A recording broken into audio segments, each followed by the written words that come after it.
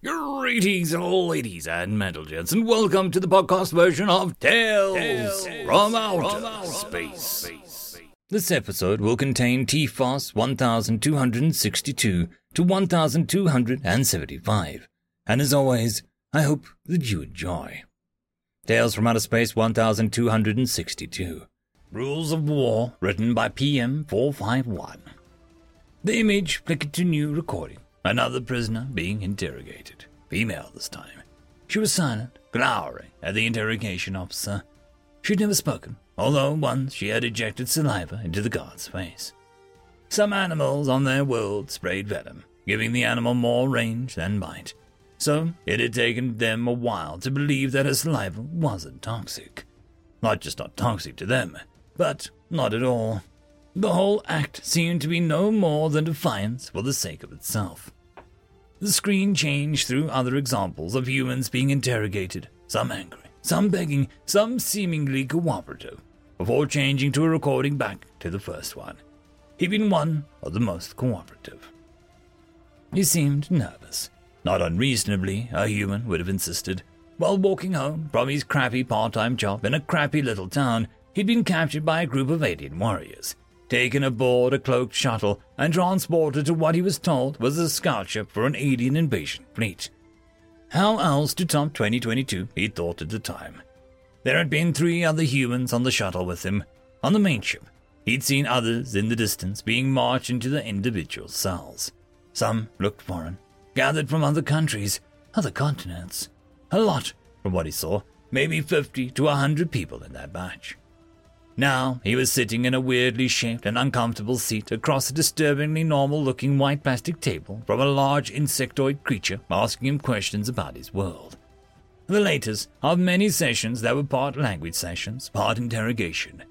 The aliens shared information about their own race and culture, along with their intentions against them, as part of trying to teach him and to understand humans. In spite of his improved use of the alien language, in halting words, the man asked why they were revealing so much to him. The interrogator replied, as he had to many of the others, that the prisoners would all be killed after they served their purpose. So there was no danger of useful intelligence returning to Earth. A little later, when discussing the way the aliens, and by contrast humans, fought wars, the man had raised the subject of rules of war.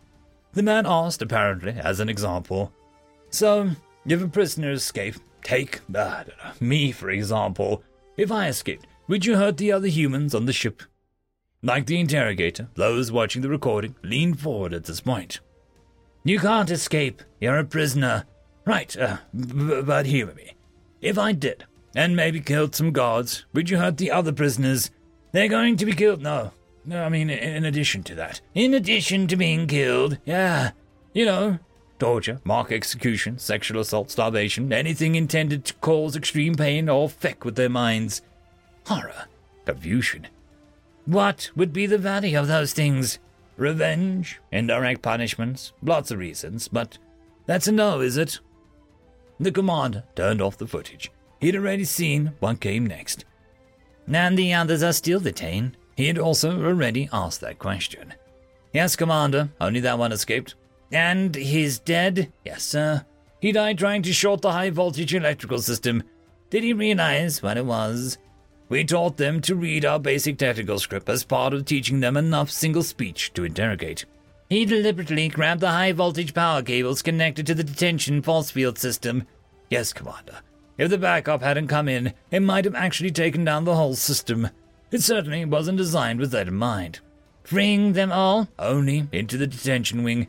And where are the other humans aware of this?" "There was no sign of prior communication, but many of them noticed the fields on their cells flickering and started trying to attack them." "Using?" "Anything, including their bodies." "Does their nervous system not receive painful shocks from the field?" "Yes, sir. They seem to experience even more pain than we do. Yet they did it anyway." "We had to sedate them before they harmed themselves." "And none of them are soldiers?" "None." "We're sure?" "Every indication is that they are average members of their species." "How did he kill his interrogator? I couldn't see the details." a crude blade made from a piece of material broken from the food tray, shoved repeatedly through the gaps in his carapace, especially around the head and eyes. He brought another image up onto the screen. Show it to the others. Clean it, then show it to the other humans. Ask if they recognize it. Obviously, don't let them touch it. Most claimed not to know anything about it.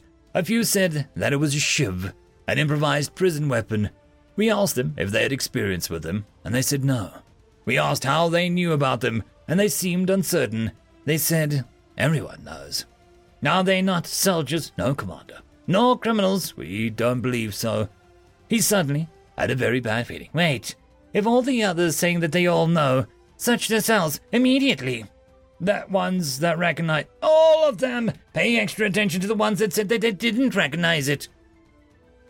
All of them? All but 4. Something itched in the inside of his carapace. And all different?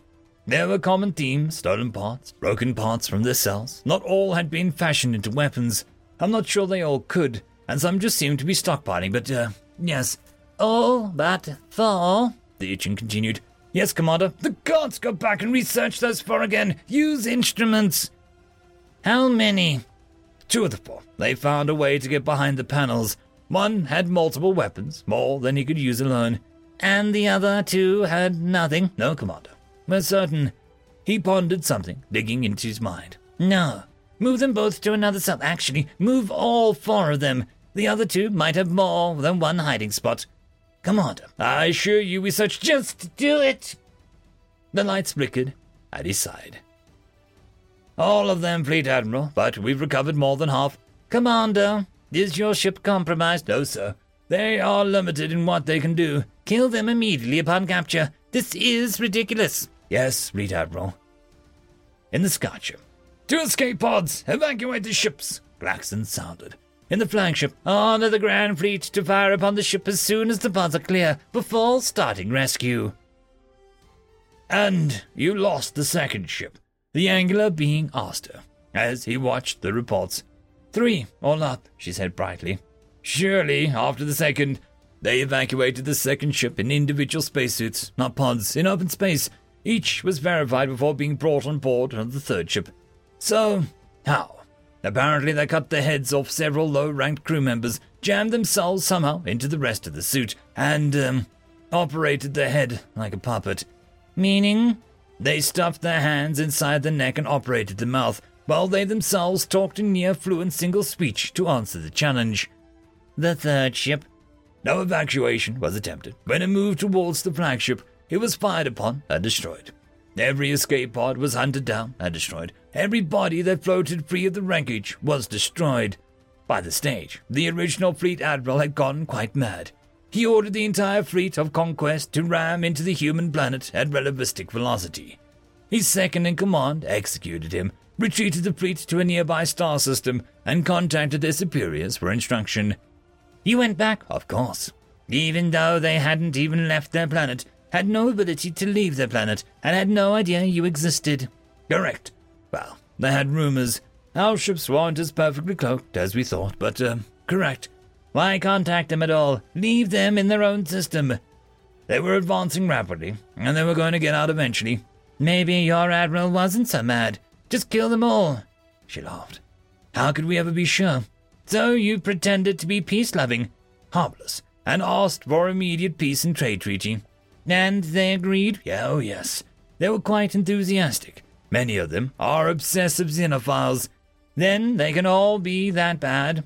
They say that one of their ancient generals cut the right hand off every male they have captured tribe, just as a warning to others. But they are a spacefaring civilization now, surely. They still have issues on their home world with suicide bombers and mass shootings. Murder-suicides are a common risk and familial disruptions. Their leaders require protection from their own people, even when popular. She thought for a moment, especially when popular.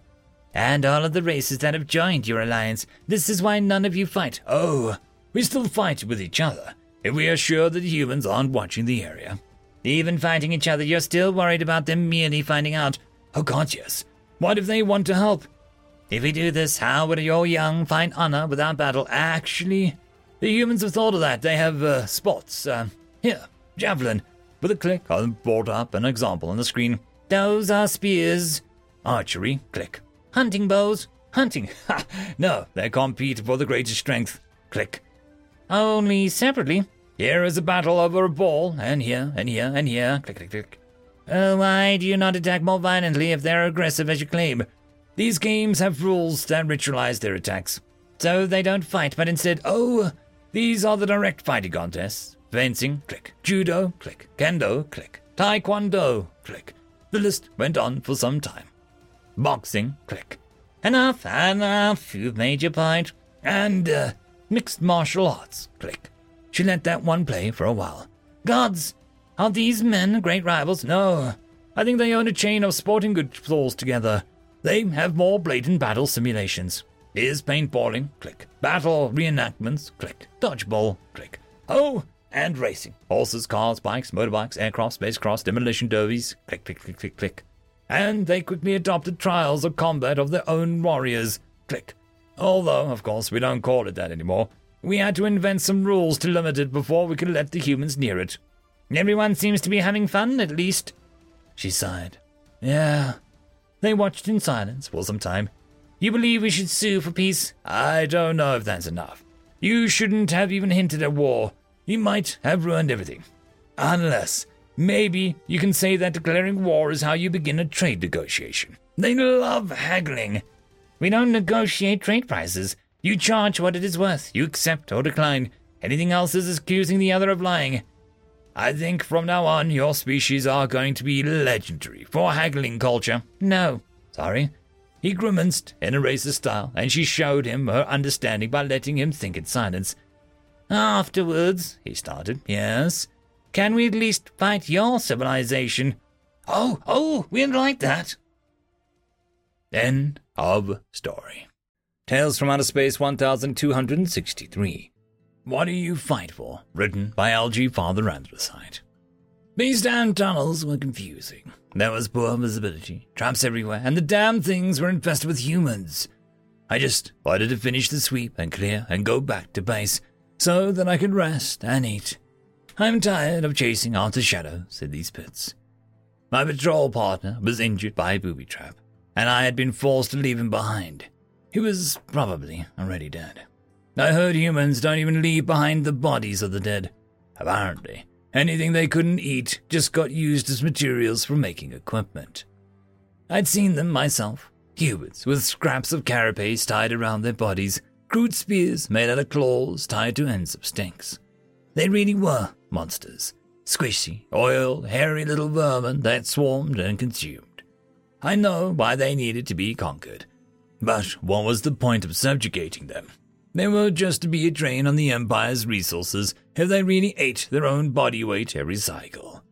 No wonder they were trying to scrape them off of those so many planets. They were going to stripe them bare of biomass in no time. I was so preoccupied thinking about how they were that I failed to notice a human had been approaching. I spotted him right around the same time he saw me. Damn! If I hadn't been daydreaming, I would have got the drop on him. I'll have to report my incompetence when I get back to base. I'm not looking forward to the punishment, but it would be even worse if I let him get away. He turned and ran back up the tunnel that he had been coming down, and I chased after him. It was a quick one. I just barely was able to get close to him when he suddenly turned down a side tunnel, and I had to skid and go back to make the turn. I was running down the tunnel, trying to catch up, when I fell into a trap. I fell to the bottom of a covered pit. I could feel my shell crack when I landed, and I tasted blood in my mouth. This is it, I thought. Everything was getting darker. Darker even than these godforsaken tunnels. This is how you die. Food for vermin. Now, not how a warrior wants to end. I laughed once, and then I was unconscious. I woke up in a bright room. It was white, clean, and it smelled of harsh chemicals. I cannot move. My limbs are immobilized, but the pain is intense. I can feel the cold air stinging my soft flesh through the many cracks in my carapace. I see a portal open, and a human comes in. I know what will happen next. I will be consumed, but I will not die like a coward. Come then, beast, eat my flesh, but I pray to the masters that you choke on every bite. I strain against the invisible bonds that restrain me, but I cannot move. The human approaches without fear. It goes straight to the largest crack in my exoskeleton and reaches its wiggly tentacles at me. I'm sure it's going to rip out a piece of flesh to eat and brace myself for the pain. But I feel nothing. When I look, it is examining the crack. After a few minutes, it applies some sort of thick goop, which quickly hardens and seals the crack. The human applies the sealing agent to all major cracks in my shell, and slowly the pain subsides. After it is finished, it leaves the room. It never says anything, it never looks at my face. I am left to ponder what it is to be my fate. Perhaps they wanted to keep me alive until they needed me for food. Perhaps they wanted to nurse me back to health so they could perform experiments on me. I had heard rumors that captured was worse than death. I was unlucky, indeed. My membranes grew heavy and my eyes closed. I fell into an uneasy sleep, speculating on my final fate. "How goes the deprogramming?" asked a man in uniform. "Well, it's been fairly simple so far. The poor bastards have been purposely bred to be suggestible, and not to question what they are told. I'm actually a little afraid of them being taken advantage of, after we have sorted all of this out." "I'll pass that concern along," replied the uniformed man. "Speaking of sorting this out, how goes the war?" "Please, these guys haven't got the skills of a greenie fresh out of basic. The so-called masters have no idea what they have coming for them. Hopefully, another 20 cycles will see this all end. But you're going to be busy long after that, Doc." "Yeah, 'cause I have so much free time now. Speaking of which, time for my 3 o'clock. "I do not understand. You are not going to consume my flesh, no. And you will not kill me. No, we won't. Unless you force us to." I look at the oily pink thing in front of me. He stares back at me. "Why have you captured me then?" I ask. "To free you from the masters." "What do you mean? I was free, but now you have me bound here." I throw his lies in his face. "Oh, you could move around before, but you were forced to fight. Told what to think, sent halfway across the galaxy to throw your life away for the masters. You were never free," the human said calmly. "I came here to keep you from destroying the worlds the masters have claimed. That is why I fight." "You fight to save the masters' worlds. I'm here to save my home. The masters decided that they wanted our worlds, and then sent you to take them from us." "Home?" I asked, confused. "That's right. I was born here. I fight because I have family here, friends, and a life that your masters have decided to try and end arbitrarily. I am here to protect those things. I also fight to protect you. I do not need your help." His words make me angry, but I don't know why. "Oh, really? Then tell me, why do you fight? Have we invaded your world, or were you simply told to fight? Did the masters even ask you to fight in person? Or did you just get sent here and told to fight by one of your officers? Back home, do you have family, a home, or were you produced in a breeder tank, live in the barracks?" "I've seen the shells of my kind, worn as armor. You would kill and eat us." "How does he know so much?" "I admit we did some pretty grisly things to survive, but once we had reinforcements from our other worlds, we stopped. This is one of the problems your people seem to have no perception of." "What problems?" "We are steadily taking control of more ground. Soon you'll be routed, and we will have saved the planet from your insatiable scourge. My kind have not had a casualty in nearly 3 months. How many of the patrols have never come home? Who told you that you were gaining ground? The masters. They think they can just keep throwing soldiers at us until they crush us out of existence. But they never bothered to learn anything about us. We spend millennia practicing every kind of war you can imagine. Your simple tactics and low-tech gear are no match for us when we are properly equipped." But you are a scourge. You eat your own body weight every cycle. You would destroy this planet's ecosystem in just a few annums.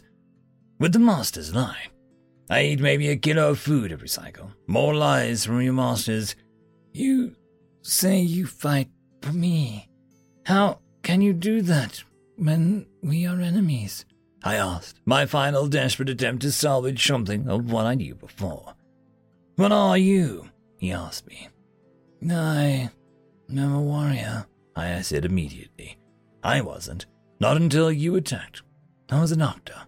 I helped people get over trauma and mental health issues. I never wanted to fight. But you were raised from the tank to be a fighter. No one ever asked if you wanted to fight. No one let you try and write poetry. No one gave you paints and canvas. Nobody asked you to tell them a story. They never let you build anything, make something. They never even asked if you wanted to try anything but fighting. You are a slave, and the masters threw away your life to conquer a planet they desire out of greed. I'm here to tell you the truth, to fight for you. So, one day you can decide to be a poet, or a writer, or a fighter. But we want you to make that choice. We are not your enemy, nor your masters. We only want to be your friend. End of story. Tales from Outer Space 1264. Human Aggression Paradox, written by T. Deegan. Humans are, all things considered, a pretty normal race. Yet, in one regard, they defy all norms.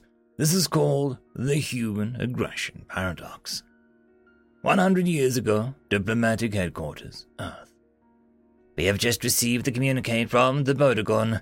They have challenged us to a Dia 5274 system. Challenged? What are they claiming it's part of their territory? The translators say it's more of a declaration that they will take the system from us by force. Sounds more like a declaration of war to me, then. Well, yes. But the translation cautioned that the translations may still be incorrect. Don't tell me. They always say that. I would too if the outbreak of an interstellar war depended on my translations. Well, I don't want it either. Forward it to the government, and it's their problem. Will do. Oh, and give the fleet the heads up too. Unofficially, of course. Of course. 2 weeks and 150 light years later, flag bridge of the UNS James, flagship of the Second Human Fleet. How long until we reach Thea 5274? We will be leaving hyperspace in 10 minutes, sir. Good. Fleet status? Admiral Robinson asked. All ships report ready for battle, sir. Communication Officer John Howard answered. That was the 4th time in 10 minutes, John thought to himself.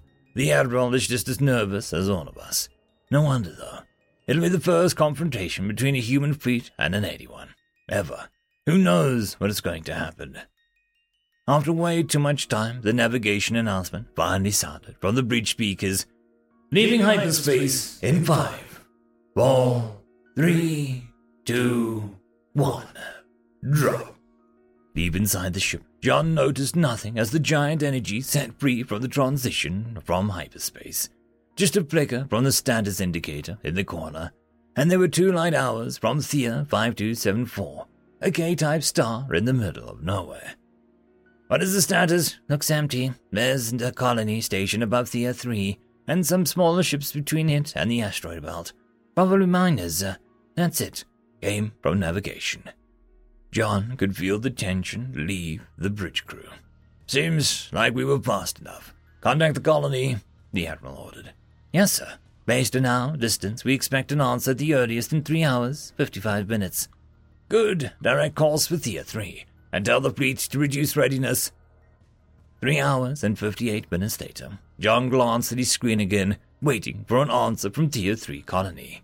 They had already picked up omnidirectional chatter from the various mining ships, indicating that everything was all right. So he was not overly nervous, but still, there was a new inbound message. Message type Bodegan simple. Fuck! Sir, we just received a Bodegan message. The interpretation team is working on it. The temperature in the room seemed to drop by several degrees. From where? Came back from the command chair. Right from the colony, either from the station or right next to it. Navigation, keep your eyes open. Make sure that we don't have a surprise fleet hiding somewhere. Yes, sir. Another message from the colony station. Received another message from the colony this time. They say that there is a Bodigan ship hanging around Tier 3, but they haven't touched the colony yet. Good! Maybe we still have a chance to solve this without bloodshed. Keep on course, and let's wait on the translation. John all but stared at his screen, waiting for the translation. What did it take so long? It had already been, he glanced over at the clock, barely 2 minutes. Couldn't the clock go faster or something? How long would this take? He glanced over at the clock, another 10 seconds gone by, while the rest of the bridge was searching for a hidden fleet somewhere. All he could do was wait until... sounded from his headphones. Finally, the translation, or, as they called it, preliminary interpretation. He opened it. This made no sense. Sir, we have received a first draft. The Bodigan are asking why we brought so many ships. Something about this system is only worth 1,000 units. Unknown what is meant by units. Anyway, they are inviting us over to their ship to discuss the battle plan. So, on the positive, we're stronger than they thought. On the negative, I want to murder the cultural exchange team. Let's wait for a full translation, and then we'll know more. Tell the fleet we don't expect hostilities in the immediate future. Several hours and too many messages sent back and forth between the fleet and the Bodigan small warship, as they had learned later. Admiral Robertson looked around the table, full of tired faces. So to summarize, when a nation challenges another for territory, they use some weird formula to calculate the worth of the territory, and then both sides send that amount to a predetermined battleground to battle it out. And in our case, that is 1,000 ground soldiers. More or less, They also take the size of the nations into account for fairness, plus the host of other factors, but that is the important part. Laura Rennell, the head of interpretation, confirmed. So it's a war game, just with death, and against an enemy which had perfected it. She shook her head. This is a fight we can't win. But we have a whole fleet. Just blow them out the sky and be done with it. And then what? This is barely worth calling a conflict. This system is nearly worthless. But when we attack them outside the game, who knows how they will react? Maybe we could roll them over like nothing. Or humans are history in a year. No. We'll get our people out of here, give them an empty system, and let the smart people back home figure out how to handle them next time. The next time? Of course. They have a codified way to battle for territory. This might as well be a daily business for them. 1 year later, Earth. They have taken K539-56 as well. The Adronians this time. That makes 5 in just the last 2 months. This can't continue. But what can we do, Mr. President? We have analyzed their battle games, and even ignoring the moral issues, we are wholly unable to win against them. It is their game, and they have perfected it. And a direct attack, none of these systems are worth nearly enough to justify war. In fact, we haven't actually lost anything yet, other than time for the colony ships. But what when they reach the colonies? At that point, we will have to defend us regardless. And if we can't win their games by then, we might be in luck there. Robert Niles, head of cultural exchange, interrupted. We are still not sure about the details, but there seems to be an exclusion zone around every home system. My team believes that they won't challenge us with systems inside it. How large is it? About 50 light years from Earth in every direction. We need to be sure. The colony of Hydrox 84 is 45 light years away. If that is safe, we may avoid a war altogether. Not war. That would be great. The Soul Wars were bad enough. We also need to issue a general stop for building permanent installations further out than, say, 40 light years for now. And tell the miners and everyone else out there just to move on to when someone else wants that system. Yes, sir. And prepare statements for when this gets out. Something along the lines of, we'll not let our citizens die in meaningless war games. We defend the peace. The aliens are too dumb to be real war, and so on. We can turn this into a positive thing. We just have to do it right. Today, humans are, all things considered, a pretty normal species. Yet in one regard, they defy all norms. This is called the human aggression paradox.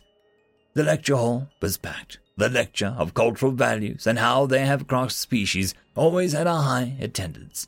But today's lecture on the human paradox filled every last seat, as well as most of the ground. It is well known that every successful sapient species has a certain level of aggression, from the individual over groups to the largest nations. This is a simple requirement for survival. Regardless whether they are herbivores or carnivores, a group of any size can be aggressive. Yes, even the peace-loving herbivore backed into a corner would rather charge their attacker than let itself be killed. In a herd, they might stampede over their predators, and as a nation, they will battle for any system they might make a home. The audience nodded along, the theory of equal aggression standing solid for the last 5 centuries. Yet, humans defy this rule in not the most absurd way possible. The aggression of the individual or group is classified as slightly above average, just as 15% above all other sapient species. Yet on a national level, they are the only species to ever be classified as fully peaceful, with no recorded conflicts. In fact, they are the only species where the National Aggression Index is more than 1 step below the individual or group level. Sadly, to this day we have not been able to find an explanation for this missing aggression. Many, me included, believe there is still a large hole in our ability to understand each other, as every question on this matter is answered with this nonsensical statement: "We don't play war. We either do war or we don't." End of story. Tales from Outer Space 1265. Coping Methods, written by Dayamek. The human was fidgeting under Flug's scrutiny. "Is there anything you need, Captain?" "No," he grunted. "There's nothing to be done when we're in this in-between of dimensions." "Oh, all right." The human hesitated when Flug's gaze didn't shift. "Let me know if you do." Though convenient, faster-than-light travel was damn boring. Flug had spent years of his life on freighter ships, so he'd experienced it with mind-numbing dullness. But 2 of his crew were first-timers. He'd normally ignore them. However, one of them was a human, the newest member of the Galactic Society. Flug was curious to see how it reacted to the tedium. Each species had their own method of coping, some more entertaining than others. "Your name, human?" said Flug, breaking the silence. "Desta Willis. It, or was it a she, showed its teeth, which made Flug wonder if it desired to eat something. Some species took to gorging themselves to manage the monotony. "I am we. I am a janitor," announced the UAE beside her. Flug suppressed his croak of annoyance. He'd worked with many UAE before, and they tended to never shut up, especially when they were bored. This one was no exception. It began a steady chatter of inanities, which Flug ignored with ease. The human seemed just as capable. After putting strange contraptions in its ear holes, the human had closed its eyes, and it made no movement besides the rise and fall of its midsection. Flug left soon after to check on the ship's course, but the pilot had nothing new to report, as usual. He returned to the crew quarters, unsurprising to see the UA still talking to the human. Desta hadn't moved. "Captain," greeted the Wee. The human said nothing. Flug chaffed with irritation. He neither expected nor wanted the human to be as loquacious as the UA, but it was common courtesy to greet the captain of the ship. Desta had done it every time before, so it wasn't as if he didn't know the tradition. We swiveled to face the human. "Desta, the captain is here."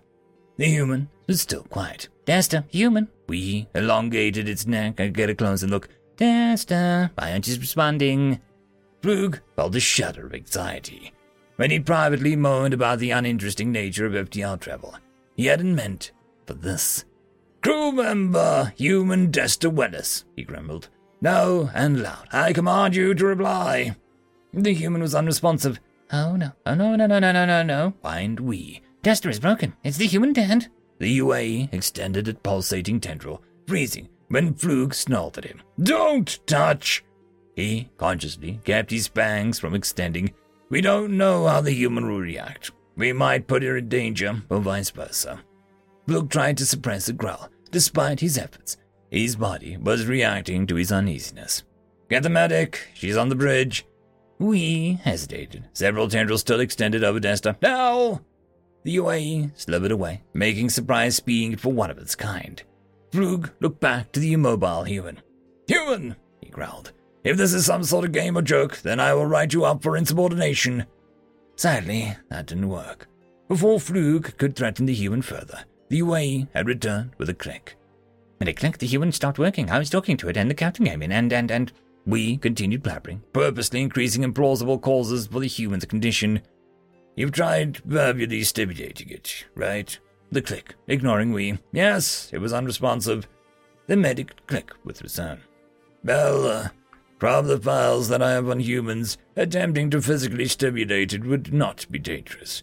Their evolutionary responses are tame, as such things go. Click, paused, antenna vibrating. I suppose I'll do it, Flug said, his growl brooking no argument. Carefully he prodded the human with the blunt end of his claw. When the human didn't react, Flug did it again. Well, began the medic, maybe something struck. Flug grasped the human's appendage and shook it from side to side, taking care not to rip it from its torso, though his instincts demanded otherwise. The human jerked into animation with a gasp, its eyes darting from the three beings in front of it. It quickly took the odd objects out of its ear holes. Is something wrong, asked Esther. Sorry, I'm a heavy sleeper. I thought you were a human. Wee's tendrils pulsed, but everyone ignored him. You were unresponsive, Click said, clicking. I suggest you do not move. You may be suffering from some sort of malady. You are supposed to disclose any health issues. The captain glared at his newest and most troublesome crew member. What? It rubbed its eyes. I'm not sick. I was just sleeping. Everyone stared at the human. You were what? Said the medic, skittering closer. Sleeping, you know, it trailed off. Maybe you have a different word for it? What is sleeping? The captain sheathed its claws, since no one was apparently in danger. Desta opened and closed its mouth.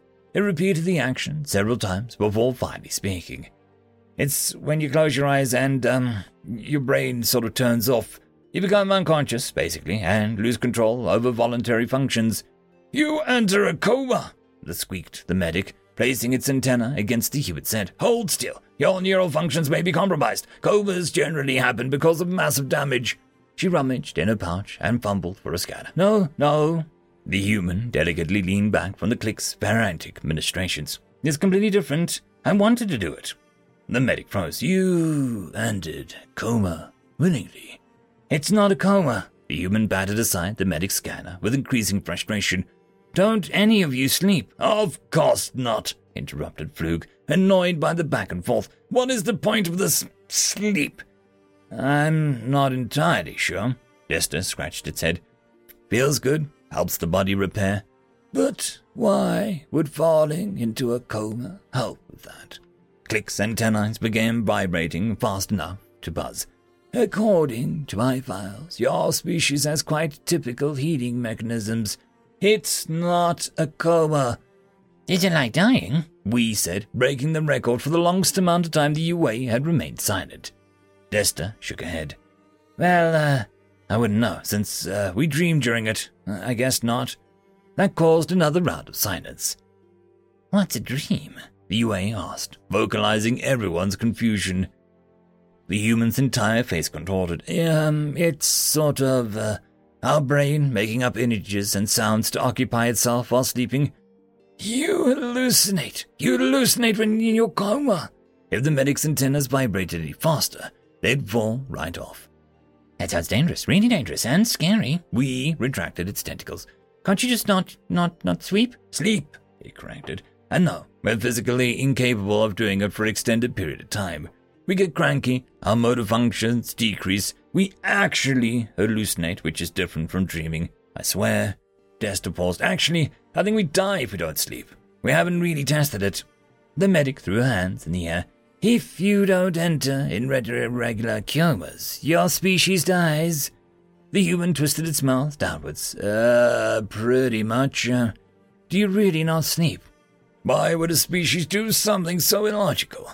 Said the captain, still trying how the sleep would affect a human's work. Does this mean that the human would have to periodically be useless, thus neglecting its duties, or die, also neglecting its duties? Don't you guys have days and nights? At everyone's confusion, the human tried again.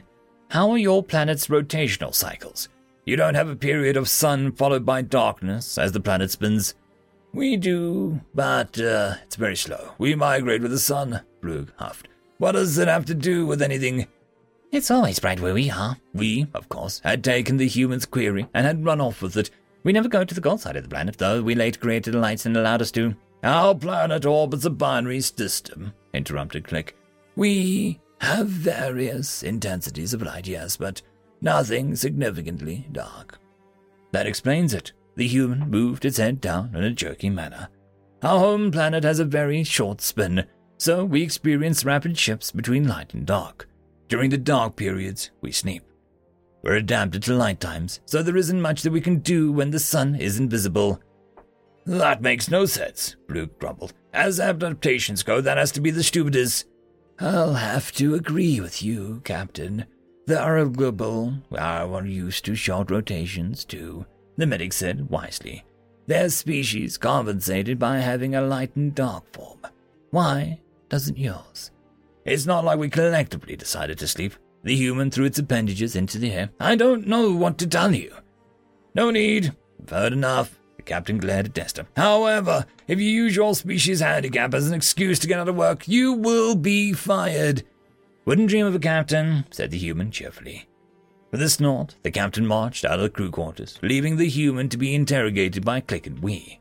The human was clearly broken, but it was a species-wide problem that couldn't be fixed. Frug had to admit, though, as coping methods go, the humans clearly had the strangest. End of story. Tales from Outer Space 1266.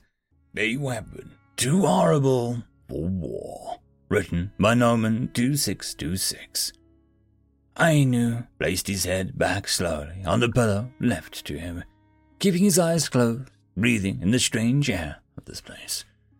When the illness that had seized him was explained, he leapt about and yelled, wondering how his own blood could become treasonous to him. He'd drawn his knife and was about to see if he could bleed the vileness out, but the Great Ones had seized him and told him to lay down his arms, for they had their own far more potent weapons. He had accepted and was brought here to a land of white stones and silver, where beds lay in rows, filled with these people, the Great Ones gliding from man to man and plying all matter of tools that he didn't understand. Blades like the teeth of venomous animals, connected to clear stomachs of colorless fluid, covered in ruins of the Great Ones. Their tongue was one that he could speak, and even read in some cases, but the words displayed meant nothing to him. Perhaps it was the titles of their gods, who banished diseases so effortlessly. Ainu mused on the power of these spirits. Perhaps, had his people worshipped these same gods, they may have been as mighty as the Great Ones. Deities of deities, he wondered if there was even an upper limit. Still, he was comfortable in the strange land. He was allowed visitation by his family, and food, well, something unrecognizable to any dish that he'd eaten before, was something that he could stomach with relatively little difficulty. He spent most of his days in a strange place, eating what he could best be described as seeds, strange white objects of regular round shape, that must have been taken at strict times in accordance with when he woke, when he ate, and when he slept. Such rituals of medicine were not foreign to him, only the ingredients seemed odd. He had in secret taken 2 of these seeds when he was told to take one and delivered it to his son, telling the boy to plant it in the ground to see if it would come of it. The more he studied the Great Ones, the more he suspected that they were hiding both everything and nothing from him. But he pressed, one would easily divulge his secrets, but only in odd metaphors or story, and the words they used amongst their own were the ones he did not know, ones he was not taught. He settled back into his bed. Perhaps such speech was a test of his people by theirs, an idea that he had been considering, almost a blasphemous one, was that perhaps if he were to pass the tests, he would become a great one like them, and put on their marble skin.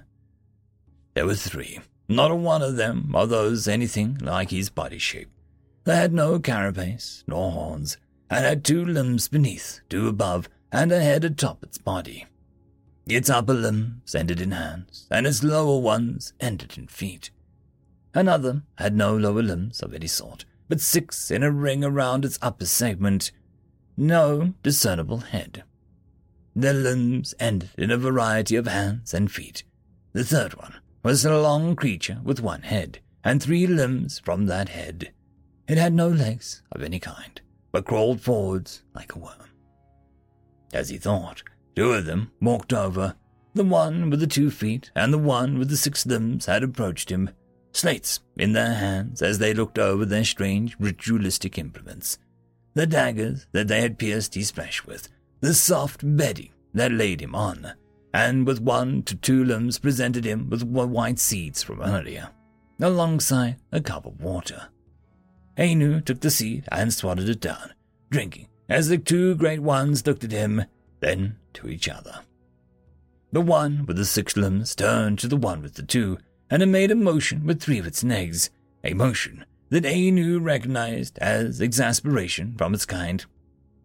"If only your people spent half the money and time they spent on bombs and medicine," it said, "then you would have cured this race with only a wave of your arm." The 2-legged great one shrugged. "Must you do this in front of the people?" it asked, but then seemed bemused. Ainu squinted, knowing that behind the black obsidian face it had, there was another face that he could sometimes glimpse. Unfortunately, the light of this place blocked out those features, and he leaned back again. "Yes," the 6-legged one said, "perhaps then your kind will feel shame." "Great ones, there is no need to quarrel," Ada spoke. "We would be lost without you." The 2-legged one remained silent for a time, then took a small, sealed jar of seeds that it had from the pouch in its belt. Looking at it, it handed it to Adu. "Do not eat one," it commanded, "but read the name. Read it out loud." Ainu looked at the characters. "Cyclophosphamide," the label said. He tried to speak it. Cyclophosphamide, he said, nervous. "Close," the 2-legged one said. "The 2 characters here, when together, sound like an F, and that one at the end there alters the sound. It is pronounced closer to cyclophosphamide." Ainu felt ashamed of his error, but he tried not to show it. "Is there any point to this show?" the 6-legged one asked. "You taught him to read, you taught him to write. Are you going to list every medication he takes? All nutrients, antimicrobials, and chelating agents they are." "Adu, please give me the cyclophosphamide back," the 2-legged one said, holding a hand out to receive the object. Ainu complied immediately, pressing the strange jar back into the great one's hand. It then placed it back where it had received it. "Human, what is the purpose of this?" the 6-legged one asked. The great one, human, tapped a foot. "Do you know where it came from?" asked the human. Ainu picked up his head. "They are seeds, are they not?" he asked. "I had taken one in secret, gave it to my son, told him to plant it. I thought that it would sprout." The human made an odd noise, and Ainu recoiled. Was this the wrong choice? "It is not a seed, but I can see why you would think that. No plant will grow of it, for it is not made by a plant." "Must you always prattle?"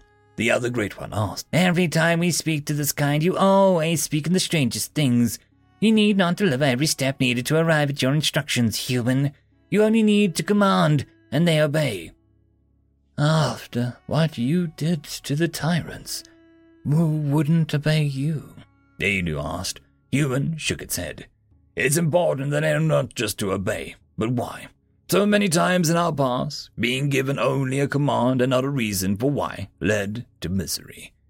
"A unique feigning of your kind," said the other great one. "You who never outgrew war, you must explain every detail of something to your kind before you do it." Hewitt shrugged. "Why do you never let our archaeologists to your homeworld? Perhaps you are hiding something." The accusation stung even to Ainu. "Nevertheless, I will speak of war now, but I will speak more of cyclophosphamide." "You can lecture this one, Ainu. I have more important matters to attend to," the other great one said, leaving. Human looked at Ainu and then retrieved the cyclophosphamide again. Do you want to know where this came from? It asked. Ainu couldn't help himself. Human always tested him, and the solution was always the question. Yes, where did it come from? Many years ago. The human always started the stories the same way. My kin, fractious as they are, all lived in the same place, it said. As your tribes go to war, so did ours. Ainu waited. Human always paused at this point to let the message connect. And in our wars, we created great evil and cast them upon each other. We mutilated the ground, slew each other in heaps, and left them there to rot. One war was so fearsome, it was whispered no more wars would ever follow it. So evil were our weapons that very few fought would ever lift their blade again, said the human. Is that when your people found peace? Ainu asked. No, the human said. There were many wars after that. But as these evil weapons, one was so wicked that we all saw it agreed. Things such as it were to be sealed away and never used. It was poison in the air that melted the eyes and throats of those it touched, burning their skin. Those who touched it died, screaming, skinless, and drowning in their own liquid flesh. The human continued. In a war of horrors, this was one of the worst. All who partook of it swore it off come peace. Ainu spoke. So, why tell me about this? For come the next war, we had lied to ourselves. In what was once a mighty empire, we had in secret created these weapons, and placed them there. It was an accident that they were unleashed, but a terrible one. Many died, but among there was a man wise in such weapons, and clever in such ways of medicine. He saw what had been done to the people, and observed how it struck their blood, and he spoke to the others of his findings. And, Ainu said, what happened? What can heal can harm, and what can harm can heal. You just ate a drug descended from that weapon. Too horrible, even for war. Too horrible for war, the human called this thing. Ainu wondered what matter of soul lay behind the marble skin and the obsidian face. End of story. Tales from Outer Space 1267. Story number 1. Man on a Mission, written by LG Father Anthracite. Steve was annoyed. He had gotten the spaceport 3 hours early. He had checked the itinerary. He had checked the boarding regulations on the datanets. And yet, he was now being informed that he was not allowed to bring open containers of water onto the shuttle. He started directly into the photoreceptors of the guard.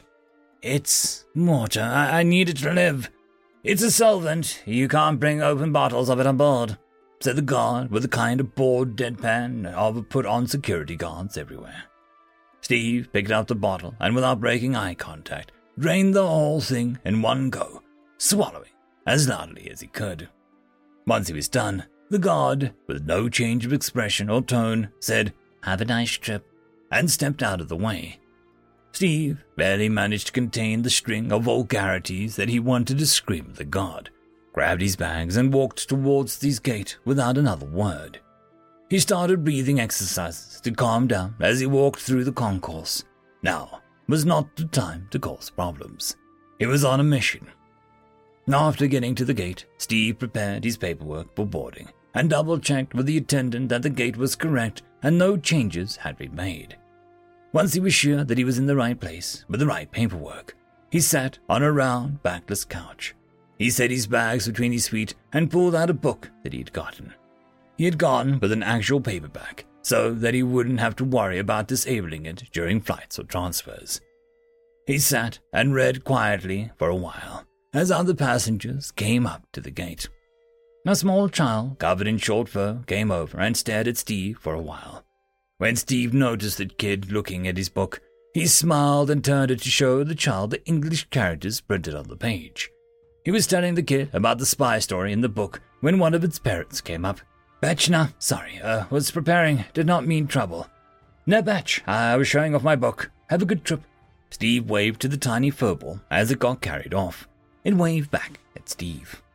Checking the tide, Steve gathered his things and headed to the gate, where a line had started to form. He was fifth in the line. A few minutes later, the attendant, an iridescent blue insectoid, began boarding passengers.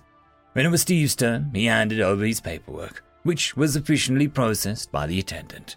The paperwork was handed back with a cheerful, chittering noise. Steve took a deep breath, and with some effort responded with the same noises. The attendant waved his antennae in appreciation, and the attendant waved to Steve as he started to move towards the shuttle.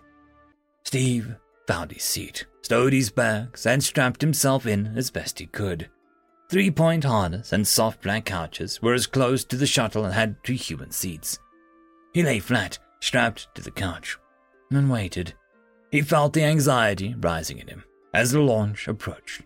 Another attendant, one of the furried aliens, came and checked that Steve was as secure as possible. Steve gave a thumbs up, and the attendant moved on. Steve was moving gracefully down the corridor in 0G. He had thankfully survived the ascent and made it to interstellar ship, where he would spend the next week. He was currently heading towards his berth. Gravity fields would be applied once the ship was beyond the gravity well of the planet below. But parking orbit was close enough for artificial gravities to interact with planet's natural gravity and cause issues. Steve found his berth and was unlocking the door when he felt something clamp onto his leg. Looking down, he saw the little furry alien child wrapping its arms around his leg. "Chummy, where's your family, little one?"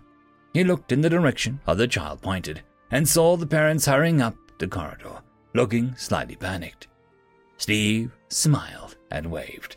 The parents that he had spoken to previously apologized again, but Steve told them not to worry. He patted the little one on the head and promised to play with it after the ship was underway. The furried family thanked him and continued down the corridor. Steve got his door opened and headed into the berth. Steve handed the child a sheet of paper on which he had just written the English alphabet and said, "Let's try that one more time, okay?" They then began to sing the alphabet song as the child pointed to the letters, one after another. In a nearby seat, one of the child's parents trilled happily as it listened.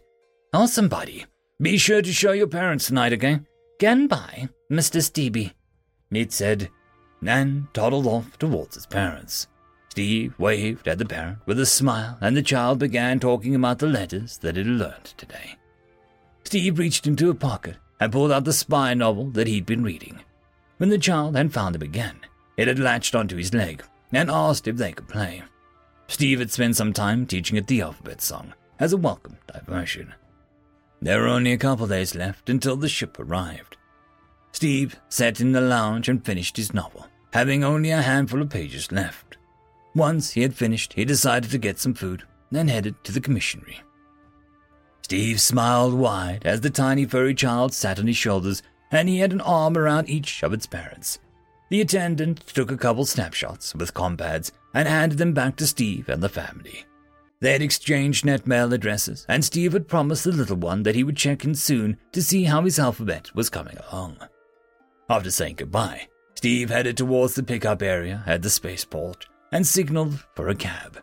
After typing in his destination, the autopilot gently accelerated. Steve dug through his bag and found a small wooden box. He had traveled many light years to get his hands on its contents. He hadn't been home in nearly 2 months, and now 15 minutes in a cab was all that stood in his way.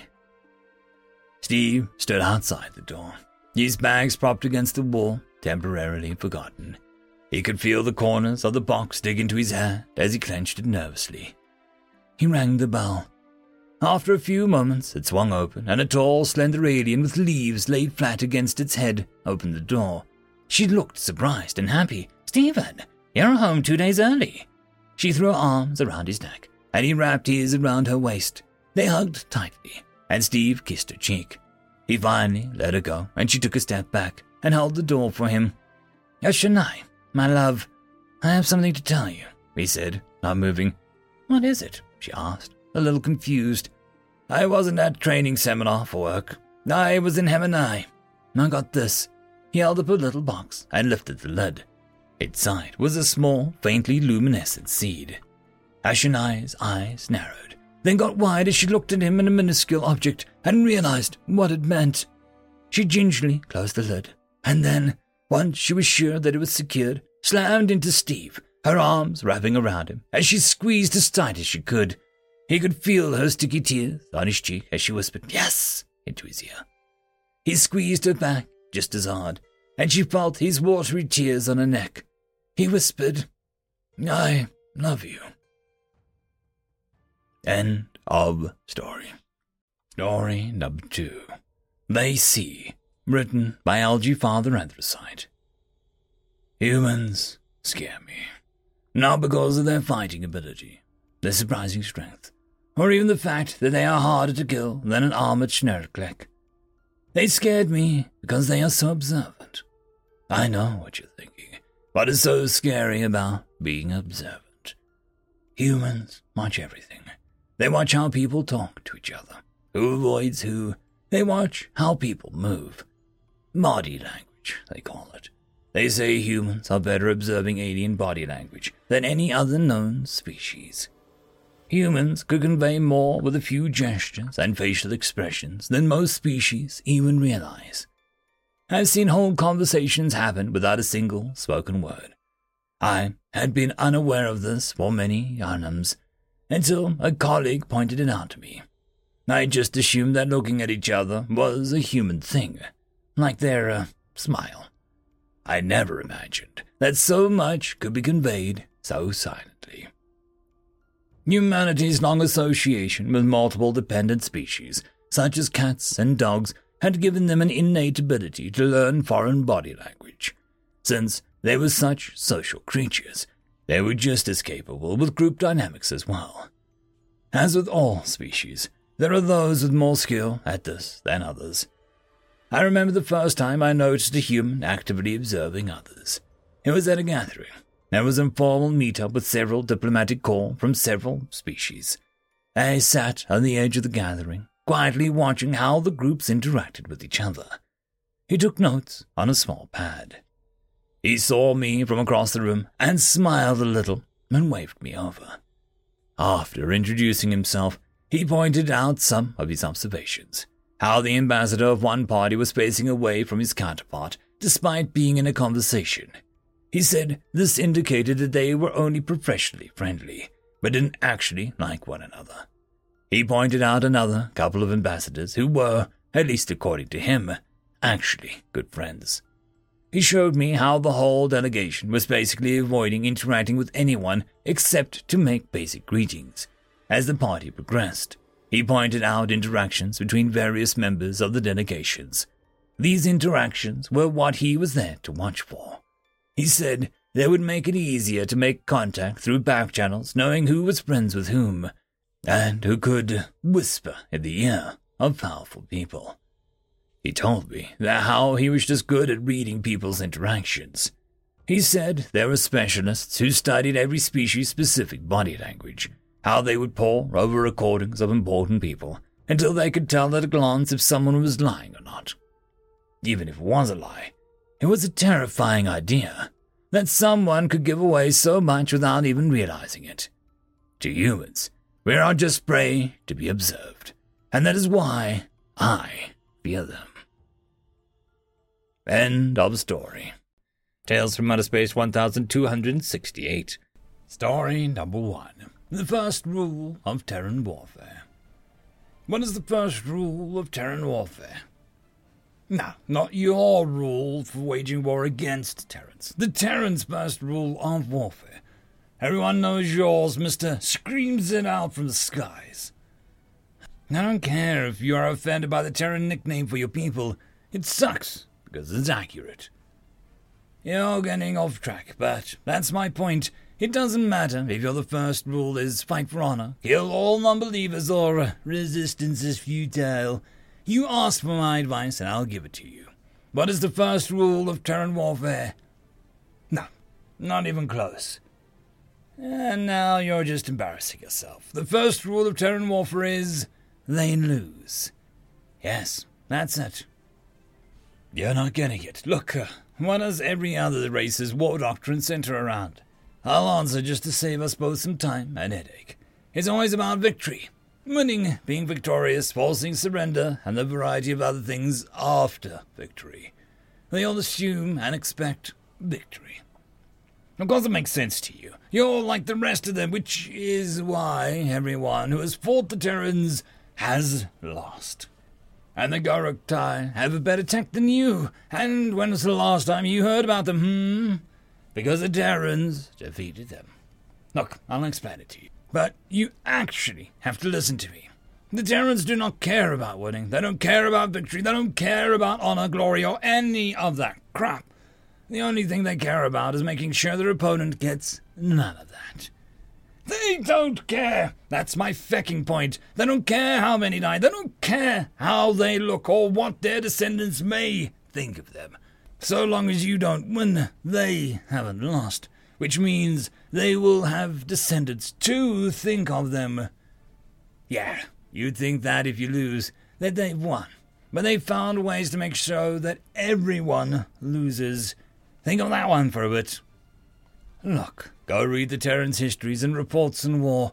They're very open with it all. You read that, actually read it, and still want to fight them, then come back to me and I'll give you the advice and information you ask for. If you listen to that, then you should be able to leave some descendants to learn from your example. End of story. Story number 2. Torchbearers, written by number 1 American. Humanity has looked to the stars ever since the first man lit a fire. Our solar system and space beyond has been a subject of fascination for generations. It's what put the first man on the moon, sent rovers to Mars, and probes to nearly every celestial body in our solar system. Within every human being is an explorer waiting to be let out. We looked at our solar system and said, that's our future. But one question always remained. Are we alone in this galaxy? Many speculate that we in fact are alone. Others argue that it is impossible for us to be alone. But deep down, everyone wanted to know the answer. When the first moon base was established, it was seen as a new dawn for humanity. We had taken our first baby steps into our home, and had settled in a place once thought inhospitable. It wasn't until 5 years after the lunar colony was established that an answer would finally reveal itself. We were not alone. An alien facility was discovered deep underneath the surface of the moon, not 2 miles from the colony. All of the major nations of Earth came together. America, Russia, and China set aside differences, and under one name sent teams down to investigate. No one knows how it went undiscovered for so long, but it was here, hidden in plain sight. When explorers ventured into the sprawling complex, what they saw was astonishing. Farther inside are the depictions of kings and historical battles, such as Hastings and Agincourt. Famous paintings and sculptures, perfectly preserved, were sat beside depictions of those of the ancient countries and peoples who had produced them. The writing of the alien civilization was finally deciphered, and, to our astonishment, they'd been studying us. All of our achievements and setbacks were listed out. They talked of us as if we were children who needed guidance, who needed protection. While smaller than hoped, this discovery once again lit a fire inside every human. Although this discovery led to more questions. Where are they now? Humanity had formed under one flag, the United Earth Government, or UEG for short. Renewed efforts in communication picked up. We constantly sent out signals into space, but to no avail. We asked again, where was everyone? Mars was our next home, and unlike our lunar colony, this was to be the start of a new home for humanity. 5 settlements were erected. Each one housed hundreds of people. This was the beginning of humanity's conquest to settle the stars. However, another discovery was made deep under the sands of Mars. We were excited. We hoped to learn more from what we had assumed were our friends. But when we delved into these ancient ruins, what we found shocked us more than the first discovery. This complex was different from the other, not in function, but by who built it. The architecture and language were vastly different from the first, and on top of that, this building was even older. These aliens talked of ancient Rome, even having a copy of the sculptures of Augustus. These aliens had recorded the construction of the pyramids in Egypt. Species long extinct were alive in vats of green liquid. All of this was shocking. Not one, but 2 alien species were out there. But that just asked another question.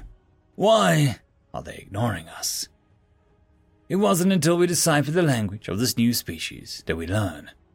Videos of a space battle between what we assumed were the ships belonging to the species and the ships of another species. What we thought was a victory for our friends turned out to be much more. They were protecting us, or protecting Earth. They talked about how we couldn't be discovered, how us remaining a secret was important for the future of the galaxy. We were the last hope to bring light to a dark galaxy. Every species that came to Sol was to protect us as we evolved, and guide us from the shadows, but to not get directly involved. All signals sent out of our solar system were immediately stopped, and politicians debated daily as to what this meant. Thanks to the technology that we had found in the observatories, we sent more powerful probes to each celestial body. And to our astonishment and horror, dozens and dozens of satellites and observatories littered every planet in our system, all pointed at Earth, and each one of them another civilization that was older than the last. Each spoke of a growing danger, a threat that will wipe out all life in the galaxy unless it was stopped. One observatory was on an asteroid. We discovered Earth was seeded with life by the first species.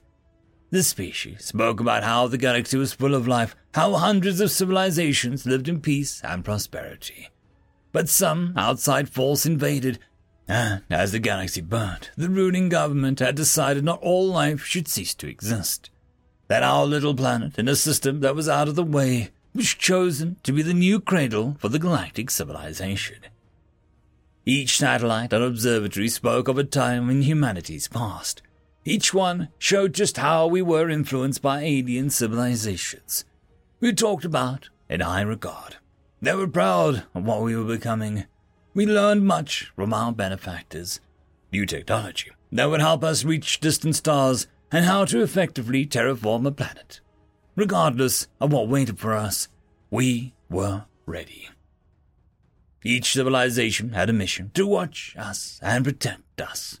We don't know why they chose us, why every other race had decided to go along with it, but it was clear that we were the children of a long-extinct civilization. On Pluto, an observatory spoke of how we were the last species. No more would come naturally after us. The galaxy had gone dark. Only our solar system was the spark that could ignite life and push back against the darkness. In this vicinity, however, was a message for us. To our children, we regret to inform you that we have failed.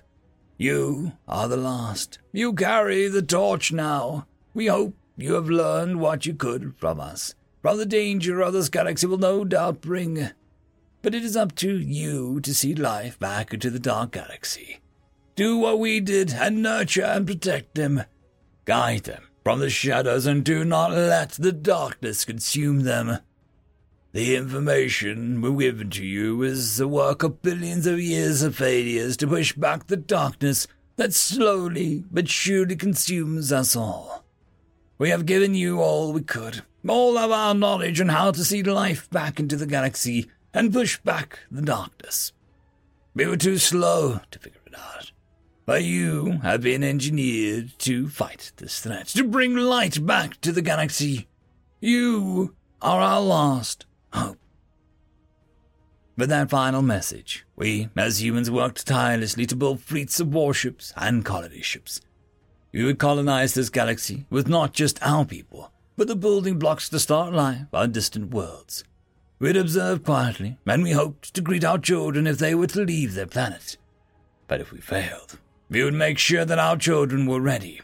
Our war fleets, accompanied by colony ships, jumped out and spread ourselves in the dark galaxy to once again bring light back to it. End of story. Tales from Outer Space 1269. Story number 2. Mimic, written by Stumpy Jim. Entering through the portal in the great dungeon of Fail, the party of adventurers, composed of an elf, a dwarf, a lizardman, and a halfling, entered with weapons raised, arrows knocked, and spells humming in their hands. The world around them flashed and swirled, screaming and wailed, burned and chilled, sending them on for almost aeons, stuck in the ever-expanding tunnel between worlds.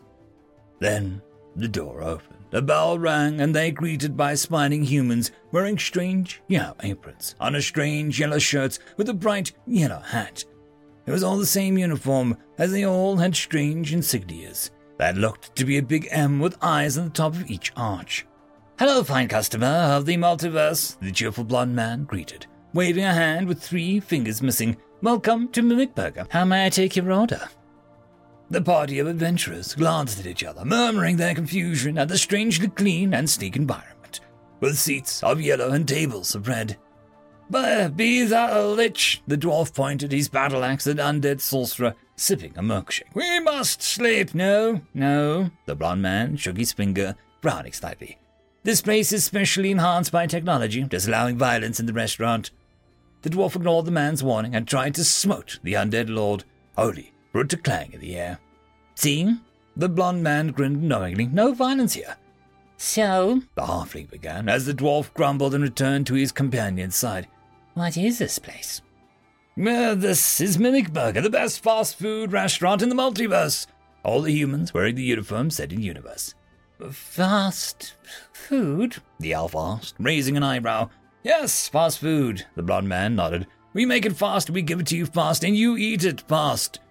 "Sounds convenient," the lizard man put in, looking at the menu. "Why, yes, we strive to be the very best," the blonde man laughed. The dwarf tough. "Do you serve ale?" "Sorry, but we're a family restaurant and thus cannot serve alcohol to minors." The blonde man paused and then looked down at the dwarf with a frown. "Even if they are very hairy individuals." The dwarf began to raise his axe, before the elf stopped him with a hand. "Now, tell me, how much will this cost?" "Well, considering your world, we will primarily deal in copper coins," the black-haired woman behind the counter answered, before the blonde man could speak. "Really?" The halfling furrowed his brows. "That's pretty cheap for the best restaurant in the multiverse, don't you think?" "Not at all," the black-haired woman laughed, her hair falling back to reveal a half-bitten ear. "All right, I will order then," the lizard man said as he looked at her food items. "I will have the mimic nuggets, with large mimic fries and, what's that drink?" "Lemonade, sir." Okay, that please," the lizard man confirmed. "Regular or sugar-free?" Sugar-free." The woman tapped on a strange metal box that lit up with numbers. "That'll be 10 coppers, please." The lizard man rummaged through his pouch, producing a small handful of copper coins, stamped with the king's visage. The woman took the coins, then pressed something into a metal box, causing it to jolt open. "Thank you, sir," she smiled, before turning her attention to the other adventurers. "May I take your orders?" The elf and the dwarf each gave an uneasy glance. "Can I get the halfling said, leaning on the counter and looking up the menu. "The Imitar Polo."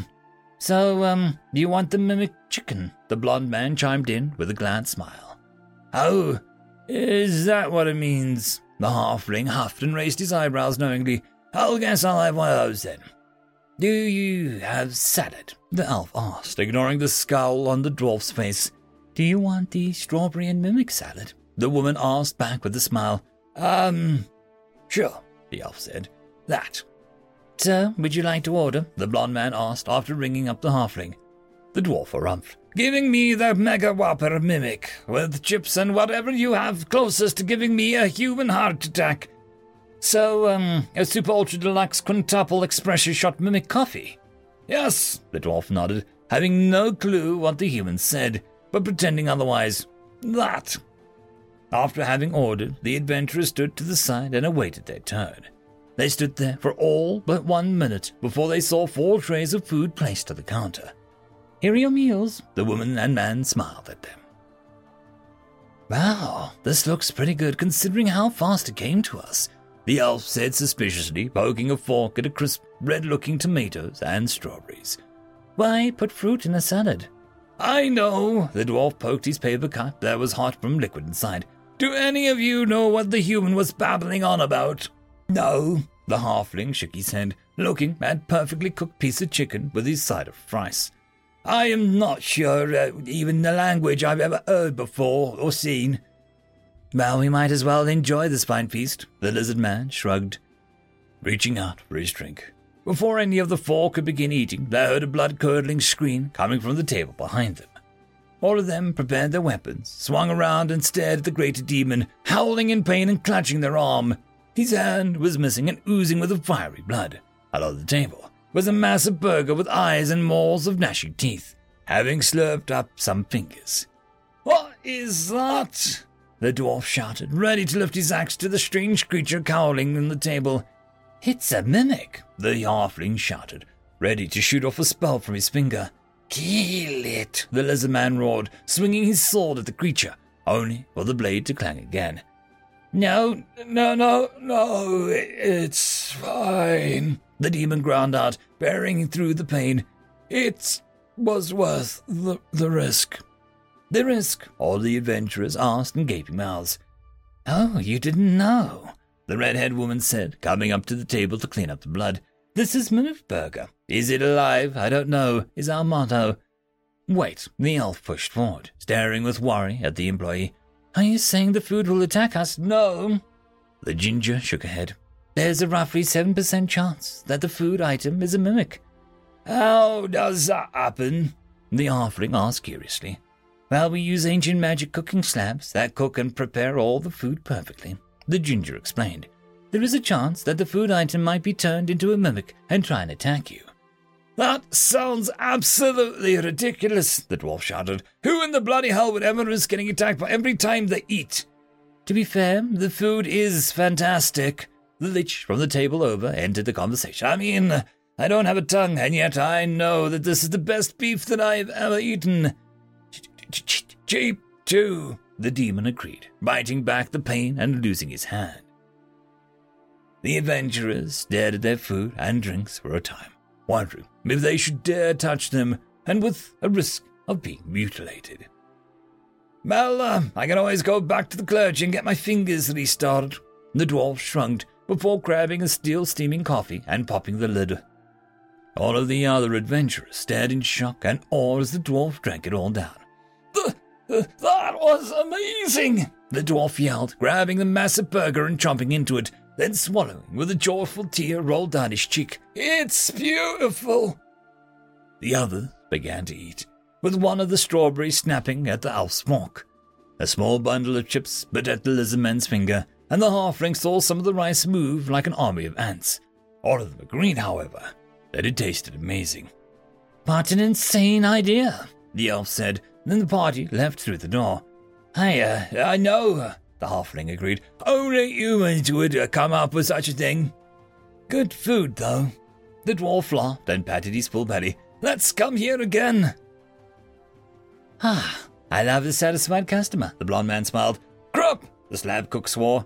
Did you lose another finger? The black-haired woman asked, peeking around back to see the man wearing a full suit of mail, holding a spatula in a hand. No, the man shouted, showing a bundle of chicken nuggets dangling from his crotch. I told you I need a codpiece.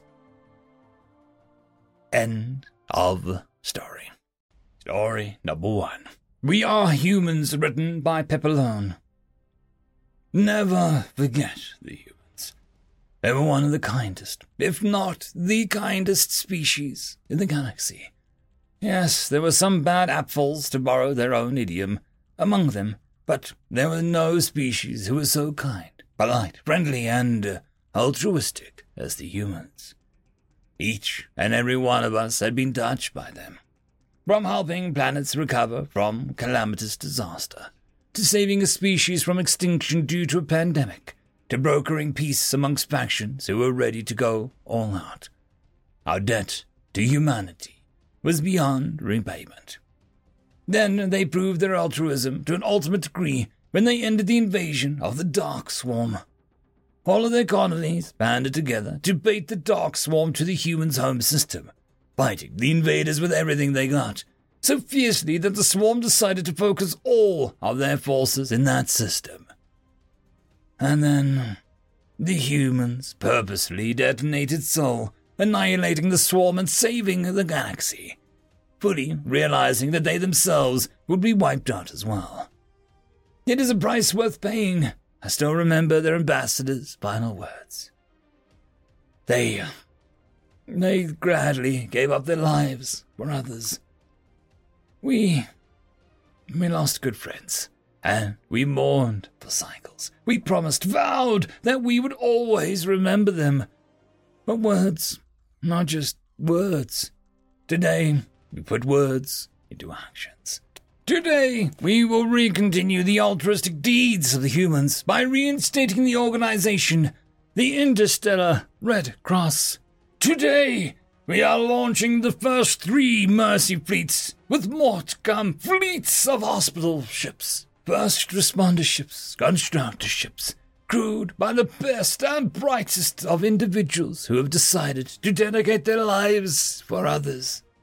Today, we'll stop calling ourselves the Karathi, the Simulars, and the Harunga, the Extru and the Bulbits, and all other species that comprise this new organization, too numerous to list in this short speech. Today, we call ourselves humans, and we are here to help. From the speech of Secretary General Bartoxi Renholder of the Interstellar Red Cross, former Admiral of the Karathi Imperial Navy. End of story. Tales from Outer Space 1270. Story number 1. Human, but darker. Written by IndieKid 1011. Before you had mastered fire, we had tormented your kind as predators do to their prey. Eons of hunting for sport before you struck back, and strike back you did. Until that fateful day, we were known truth. Then we were nothing more than myths, legends, stories. We had kept it up that way, but it got harder. The invitation of the ultraviolet light bulb caused problems for vampires. Better guarded livestock caused us werewolves to hunt wild beasts to survive. So much more. We were a hidden minority that could be erased at a minute's notice. But then you began to expand to other planets were an excellent place to go. Forest planets were dense. You let livestock roam free. We werewolves had no issue disappearing with few cattle here and there. Dark worlds were wonderful for the vamps, less sunlight and less crowded, easier to keep up the masquerade. Then the Ilvati came. They preyed on you for sport as we did centuries ago. We sat by and bit our tongues lest we be rediscovered. They publicly displayed their hunts.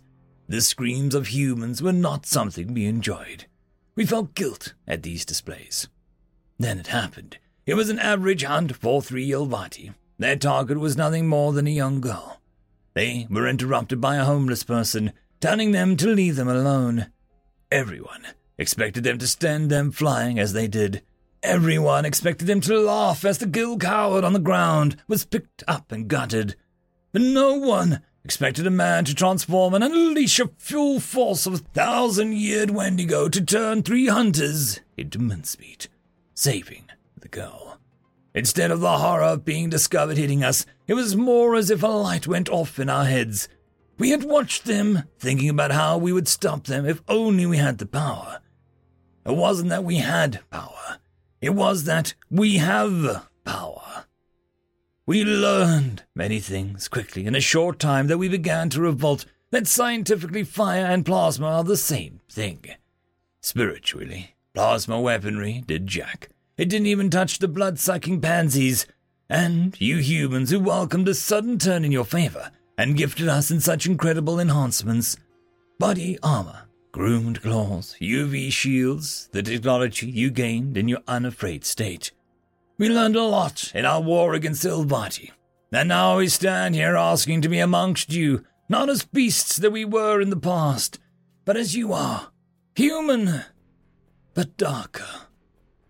York Tawny, Alpha of the Wolf Pack of Fenrir, the proclamation of unity. End of story. Story number 2. Empathy, written by O'Rider. Let me tell you a story. Ever since I was a child, I dreamed about captaining my own ship. I imagined myself zooming through the galaxy, meeting alien races, saving people, showing off humanity's bravery, our strength, our cleverness. Being the shining beacon of hope throughout the universe. Humanity, fuck yeah, I would think.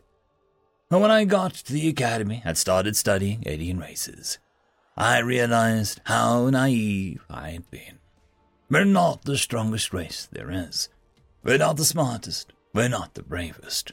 We're better at some things and worse at others. We're middling. It was a real blow to my ego.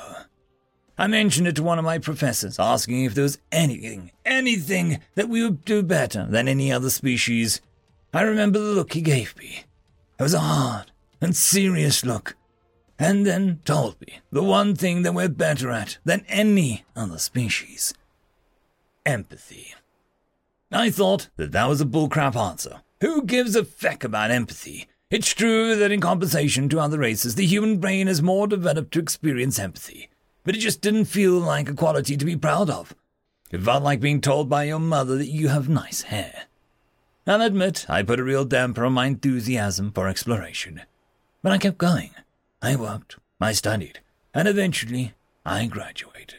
I became an officer on a ship of Terran Union, and I saw the galaxy. And it turns out my conclusion had been correct.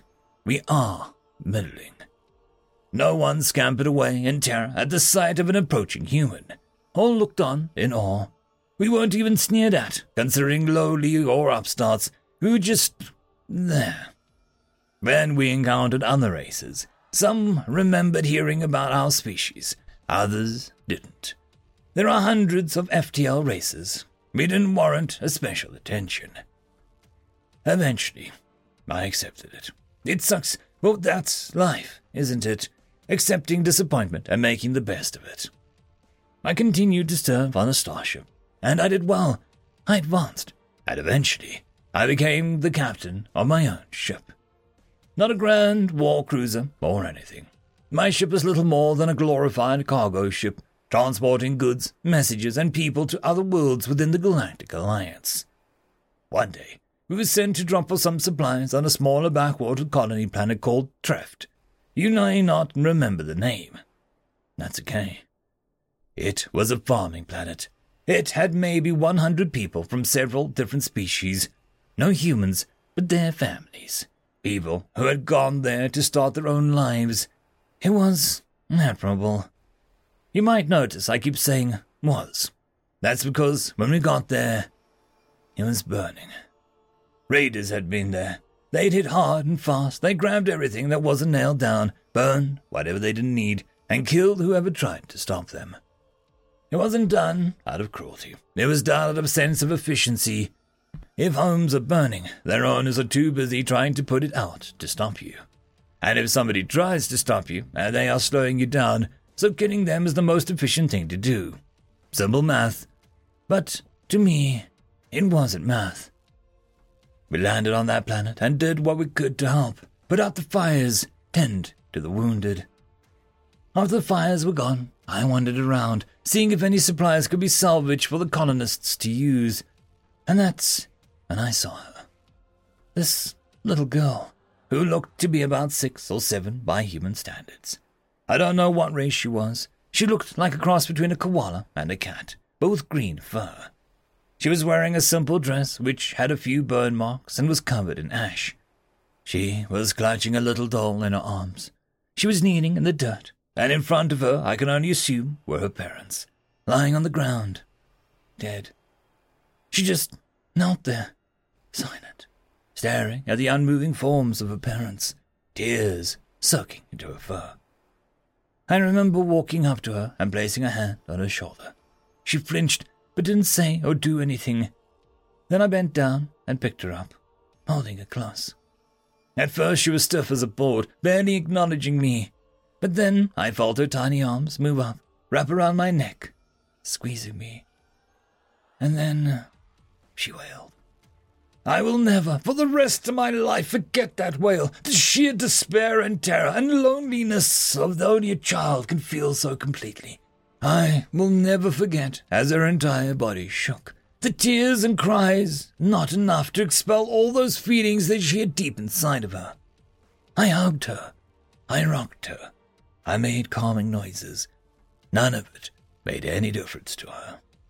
I remember crying too, not wailing, not sobbing, just tears running down my cheeks as I carried her back to the makeshift shelter where the other survivors were. One of them approached me, said that she had been the little girl's neighbor and that she could take her. The girl resisted, her arms squeezing more tightly around my neck. I don't think it was me in particular that she wanted to hold on to. She just wanted something, anything, to be solid and constant in her world. For those minutes that I'd been carrying her, I'd been a solid foundation for her to hold on to. Eventually, we were able to shift her over to the neighbor, and the girl clung to her just as fiercely. I walked away. I never found out her name. A few hours later, members of the Galactic Alliance militia showed up. Much like we did, they did what they could to help salvage what was salvageable and prepared the survivors to be transported to another planet. When I asked what they were going to do about the raiders, they said that there was nothing that they could do. Again, this wasn't cruelty. It was logic. To chase after the raiders would be an FTL chase. It would be jump after jump after jump, putting strain on the engines until finally one gave out. Maybe it would be the raiders. Maybe it wouldn't. But it would take days, maybe weeks. It wasn't worth the resources. I walked back to my ship, and as I did, I remembered what my professor had said to me. Empathy. And I understood. I didn't just understand the girl's pain. I felt it. I felt her loss as if it had been my own parents that had been killed, my own home that had been violated. I felt hers and everyone else's pain on that world. And I realized I didn't give a damn about time and resources. I just wanted to get those responsible for this pain. I gathered my crew and told them. I told them I wanted to chase down those bastards who did this, to teach them what mistakes they had made. And I told them that if anyone was against it, to speak up now. They were all silent. They had seen their own horrors, shed their own tears. Not one was unmoved by what they had seen. And so we went. The raiders had little more than a day head start, and we quickly tracked down their FTL signature. We barely had time to order their surrender before they jumped, and we followed, again and again. The next few days were a blur of jump after jump, coming up after jump, racing towards them, only to have them spin up their engines and jumping again, and us following closely behind. We barely slept, doing everything in our power to keep our ship running, to make sure that we outlasted them. We were tired and frustrated. On more than one occasion I thought about giving up, that this was foolish and pointless. And then I thought about the little girl, and all the sorrow and rage within me, and I kept going, and so did my crew. 5 days, 3 hours, and 15 minutes. That is how long the chase from Treft lasted until finally the raiders' engines gave out. We didn't hesitate. My ship isn't a warship, and my crew aren't soldiers. We are not ever intended for combat, and yet the raiders never stood a chance. Maybe they were tired after the long chase. Maybe they never dealt with anything more dangerous than a defenseless colony. Or maybe the rage of my crew was just too much for them. Whatever the case was, we crushed them. We boarded the ship and took them all prisoner. And that's how we got here, the captain said, a humorless smirk on their face, turning towards the leader of the raiders, who was tied and bound to a chair. What do you think of my story? Can you guess the moral of it? The raider swallowed, eyes wide, trying uselessly to escape his bonds, to flee from this insane human. Please, he begged. I'm sorry. I never do it again, I swear. The captain leaned forward, cupping the raider's head between both hands, nails digging into his temples. See, there it is. There's the fear, the terror. You are capable of feeling it. The captain's face was inches from the raiders' sour breath against his skin. But it wasn't for those colonists. You didn't feel anything for them. I bet you aren't even feeling anything for your crew right now, and are at the mercy of my crew. No, this terror you feeling is all about you. And that is a problem. The captain let go, chest heaving as if he had been running a marathon. They walked over to a table where they picked up a large wrench and hefted it, beating the weight in their hand. My professor was right. We do feel empathy more than others. Sometimes it hurts us, but it also makes us stronger. Gives us strength. Tay turned again to look at the raider. I want you to know, just like I felt in those colonists' pain and terror, I'm going to feel yours as well. They then raised the wrench high and swiftly brought it down onto the raider's knee. End of story. Tales from Outer Space 1271. Story number 1. Removing the Terran's Mask, written by Kyle Bynes. Humans always seemed so standard to the galaxy. Yes, there were more prevalent oddities that they had. Their erratically funny being has always been refreshing. But other than that, they were simply there. Humans. It was at that point that only a few select trusted, or in a few cases despised, beings got to see more. When it all started, when everything fell apart, that was when the rest of us started to see it. These humans, they'd been a bit like a reassuring constant, never necessarily feeling safe with them, but with what they were. The war changed it. It changed them so much. They had been involved in wars, and that chaotic energy, it helped, to say the least. Here was a difference, though. The other wars were, one could even say, respectful, at least as much as a war could be. This one wasn't. Every screen was filled with the images, the videos that stay with us today, the memories that couldn't be removed with any drug, the nightmares that wouldn't leave. We tried to stop them, both in the war and what they showed, but we couldn't. They breezed past any possible holdout, slowly slavering that feeling of victory they got with every single ship, every planet, every species. If we had to guess, for every soldier, there was probably another dedicated to just the videos, the images, the audio. Oh, the audio. They won that war. They may be dead, but they won it. They broke us all, slowly.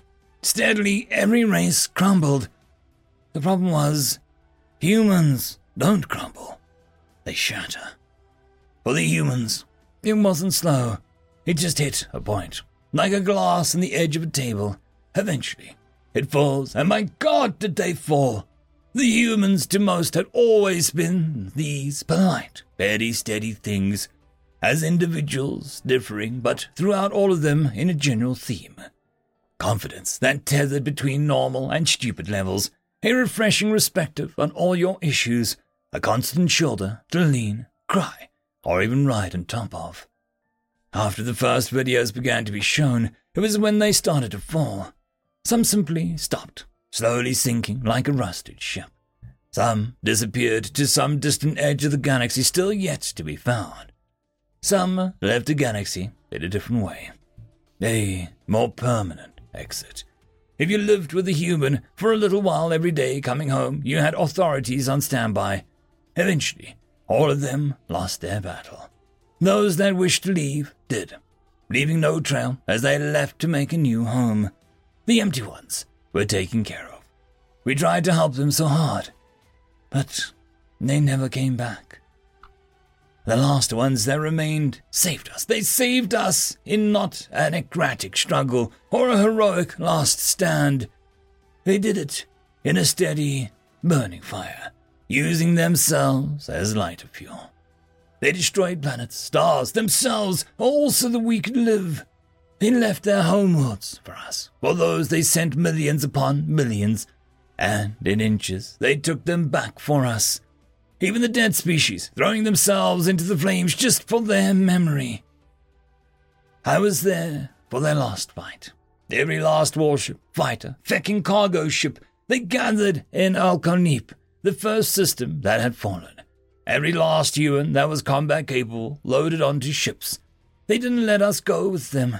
You could see it behind their eyes. They weren't even alive anymore. They were ghosts looking for closure. When they jumped, they collapsed the jump lane and then the system on the other side before continuing onwards. It wasn't foolproof, but it was all that we could do. The humans took off their masks for us. They took them off to save us, with them ripping out every limit, every rule, and every precaution that they made to keep themselves and us safe. They fell apart and made ramshackle repairs to the wreckage so that we wouldn't have to go as far as they did. I don't know if I would have wanted to be saved if this was the cost. We all look at the stars in the night, looking for signs that maybe they'll be back. Those few humans that aren't the same just wander aimlessly. Should humans ever be found again, should you ever be lucky enough to find some with their mask intact, protect them, protecting that thing with all that you can, because once they as a species reach that point, they don't turn back. End of story. Story number 2. There Shall Be Peace, written by Wolf21342. There shall be peace, an ancient writing on a worn-down monument in one of our oldest cities. I write these lines during the last days of the Federation. I record them with no hope of survival, so that any historians in the future may study our mistakes, and so that they do not repeat them. Galactic Federation. Some think it quaint that we did not do away with the old name and our state. But through our long history, we have had a chance to realize that certain names carry their own kind of weight, especially in diplomatic relations with other powers. After all, if your preferred strategy is to offer protection to your minor neighbors, it sounds much better when the proposal is coming from the most democratic and serene sacred federation of all galactic species than the Imperium of Blood and Glory. It is also why our ships were white since the time we left the planet for the first time. With modern technology, there is no particular reason to increase their visibility this way. But it was, and it remains, a symbol of peace and good intentions. I don't particularly know why that is, nor do I particularly care, but it remains a useful tactic. I have no illusions. Ours was a brutal, expansive empire that only accepted subjugation. Our ships were warships, our methods were insidious, but we did manage to maintain a good reputation outward-facing. For a while, we expanded using a tried-and-true tactic. Pay off a small group of pirates to attack any newly discovered race with the left hand, and send the ships to rescue the people they attacked and destroy the pirates with the right, then offer an alliance and protection to the decimated forces. Some martial races will not simply accept our superiority after that, so we challenged their champions to a simple, fair fight, one-on-one, and inevitably defeated them. Either way, the allies would then receive a steady stream of advisors that would help and uplift them afterwards, keeping up the charade until they were ready for a full subjugation. We spread this way from our homeworld until we reached a dark patch. We recoiled there from the dead suns and destroyed systems. A dark spot, impassable by FTL, impossible to conquer and hold and devoid of life. We recoiled because we recognized it from our oldest legends. A part of the sky that burned brighter than our sun, burned and died, and never to return. We recoiled, but that did not stop us from trying to conquer the last race remaining in the area, the Reds. Their name wasn't Reds, but we named them so as they were weird penchant for the color. They lived in a cluster of systems lit by various types of red suns, on planets that were always red in coloration. What name they give themselves was never my concern, nor something I wanted to remember. What I have to remember is that they defeated the pirates that we have thrown at them. They defeated and actually destroyed our champions, even though that was as supposed to be impossible. They brought the war to us in ways we did not understand and could not replicate. With their swift attacks, they disrupted our commerce and supply lines, preying on any ship in white. Soon, it came to pass that only black ships of various less savory types delivered food to our frontier and took whatever they wanted in exchange. The Reds made us suffer, and that we could not abide. We glassed their main planet when they tried to run. We glassed any planet they ran to. We destroyed a fair number of our own subjugated worlds when they rebelled in hunger rights, all in the name of our hurt pride. Their worlds burned, owls starved, and smugglers prospered. Then our real enemy has showed itself, suddenly and without warning, coming out of the dead, dark patch. Where our ships were Baroque, columnesque temples in space, meant to project the image of a great empire, but never under that name, for we are a federation. Theirs were almost brutally functional slabs of metal. Where our ships were white as snow, theirs were more ashen, almost sickly green. They ordered everyone in the field to cease fire. They said that they had come in the name of peace.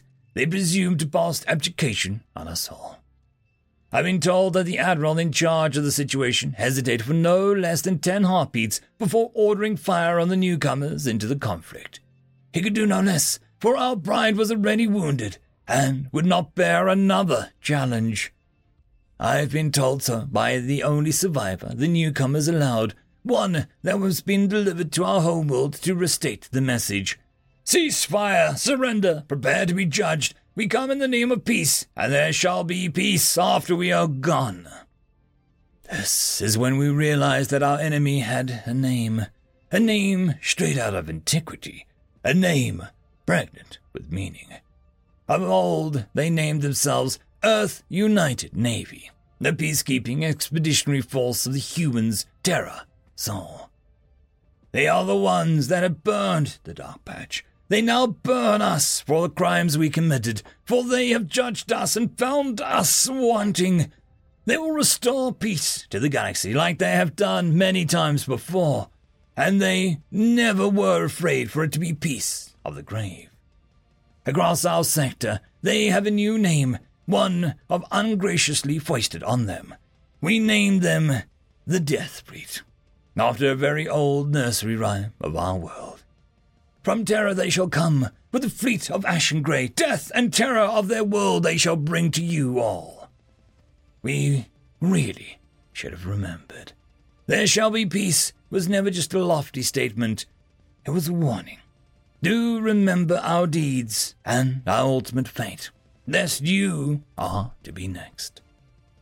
From the private diary of His Holiness, Supreme and Sacred Leader of the Federation, last known entry. End of story. Tales from Outer Space 1272. The Madness of Men, written by You Sure I'm Not a Robot. Mylan held his youngster's arms tight as he pushed aside a dusty screen. He sniffed and blinked slow lids as the dust floated close to his eyes. This is your naming day, the day you choose a mate, and the day you may look upon the truth. The tower was dank this eye, unused and open to cold rains that fell most days. Furniture sat unbroken and unmarked, buried only in dust of ages, where the scoured windows allowed the watery sunlight to illuminate the room. They made an unlikely pair, the grey fur of the elder and the golden shine from the youngling in the most important day. Neither of them would ever be giants, not like their ancestors, but they were stocky and as solid as the tower they stood upon. The youngster gasped at the sight outside, a window onto the hidden lands. Uncle, what am I seeing? Vast and empty buildings, far finer anything these people lived in, strewed across the horizon. Mylan released his hold and swept his arm to encompass the twisting landscape. Boy, this is the madness of men. Today I will tell you a true tale, as I was told it on my naming day. You will hold it in your heart until one day you stand here with a youngling of your own. The trace of bitterness entered his voice. This should have been your father's duty, but he sought out those high and empty towers, and never returned. The two remained silent as the older man seemed in no rush to begin. The twin sons danced with the shadows as they sat, the little brother casting a last brightness across the pair. Finally, the dusk passed away, and the two sat silently. Impatience took the youngling, and he snapped, "Uncle, will you speak? You talk of madness while we sit silently in the cold and dark." Mylan stretched and smiled, and then he stood and moved out onto the balcony, gesturing for the boy to join him. "Watch and see the madness for yourself." Below them, the strange tower began lighting up. Every tower began blaring strange music. Every street filled with bright words of some unknown tongue. Lights everywhere, flickering, changing, sweeping the very skies. To the youngster, it looked like an army of ghosts were playing in some bizarre hell. The lights reached out towards him, and he snapped back, suddenly afraid of what madness it might hold. Mylan laughed. "Don't worry, boy. It's only lights and noise. There are other terrors that keep us away, but they do not seek us out. These are traps for those that fall to their simple spells. Build a fire and take your name, and I will tell you the true history as it was left to us." The youngling emptied his pack of wood that he had so carefully gathered for this day, and set the fire quickly. He set 2 bottles of spirits to warm and laid out 2 small mats that would suffice until dawn. He watched as his uncle nodded his approval at each step, no matter how minor. He had heard tell of children that had brought damp wood who couldn't strike a spark, left nameless until some careless fool gave them one in the marketplace. He had kept his dry beneath his bed, much to the amusement of his mothers. Suddenly, it seemed childish compared to the light still glowing and flickering outside the window. Another burst of thought, another idea began burning in his mind. Mylan saw it happen, saw the moment the name arrived. Every child arrived with nothing but the names of heroes, the names of gods, until they saw the madness, the gift that was given by men. He pulled out 2 goblets and put them down. "So, what have you chosen?" The boy hesitated and lifted the goblet, now carefully filled with warming spirit. "I choose Miranda." Mylan raised his cup. "Son of the Lost Light." He swallowed the warmth and reached out for the bottle. "A fine name. A pleasure to meet you, Miranda, and may the world bend beneath your feet." Miranda hesitated for a moment, allowed for the first time to return the toast. "And may the wind be forever behind you, Mylan." He drank quickly and nearly splattered his drink across his uncle. Mylan laughed. "Easy, lad. We have all night, and I have a story to tell." Mylan sipped at the spirits, seeing the boy try and grow into his name. "Today, you get a name, a mate, and a true history of our people. I remember watching as children played the games and entered this tower and descended boldly, named and now an adult, holding dark secrets. No childish promise made to tell all was ever honored, friendships shunned. I was a heartbroken child until I was made to understand." Miranda flushed as he remembered whispered promises to reveal all to his friends, the secrets the adults finally revealed. He realized that he had already left that far behind. Instead of answering, he nodded and sipped carefully at the spirit. Mylan pulled the rug a little closer to the fire and enjoyed the warmth. "Now save your questions for the priests, as I tell it to you as I was told to me. I have questioned this story closely, as did your father to his loss. I can tell you I find no lies." He took a sip and began, his voice becoming almost a chant. "In the early days of this world, days long lost of the churning rocks of our home, arose a people, mad. That name was not ours first. It was gifted to us." The fire seemed to flicker a little more, and the shadows seemed to deepen. "Man arose and claimed this world, this moon, then the very stars. They don't hide their works, so as even now a sharp eye can see the strange stars they built. We walked with them, treading the very stars at their side. They loved us without condition, and we returned that love. But they were a difficult people, bickering and fighting to control all. He turned to Miranda. Lad, the stories of how they grew so great, of the forces that they fought to grow and far beyond me. They left us much, and the priests will tell you now that you are of age. The stars rose against them, seeking to strike man from the stars, and it lit a fire that wouldn't die. Never would they surrender their new skies. They feared for us, forbid us first from traveling with them, because we might be hurt, and then from shame for what they had done, what they had become. He drank a little deeper, his own naming suddenly real to him in a way that he had forgotten in 50 years. Then they stumbled. Or some enemy overcame them. Her world was lost. Our birthright was burned, and they fell upon the enemy like gods of death themselves. A rage that burned worlds raged across the very stars. It was one of our people that stopped it, though we don't know how. The story is that man cried on the sound of the lost pup, and a moment of sanity prevailed. Man had loved us from the beginning of time, and now they were ashamed of what they were. Horrors, destroyers of those that had sought to crush a race of man. They could support it no longer, had found a different way. They blended with their machines and mixed themselves into vast creatures, a thing beyond my comprehension, and they pulled mankind from the universe. They built a new one, or broke into it. I was never sure. A place only for mankind with endless free skies and no one to tell them no, except for one people that they couldn't leave behind. Us. Miranda tried to follow the story. The madness outside screamed that this was true. He was about to interrupt when his uncle continued. The thing that man had begun took this world with them as our new homeworld and gave us many gifts. Gifts of mind, gifts of knowledge. They cried that they loved us still and would guard us against the deepest dark. That in their madness that they had lost the simple things and instead would keep watching us. He arose and walked out to stare across the flickering ghost city. He waited until Miranda joined him and raised his eyes to the stars. They said that they would watch and wait until we were ready to join them, and we would be reunited.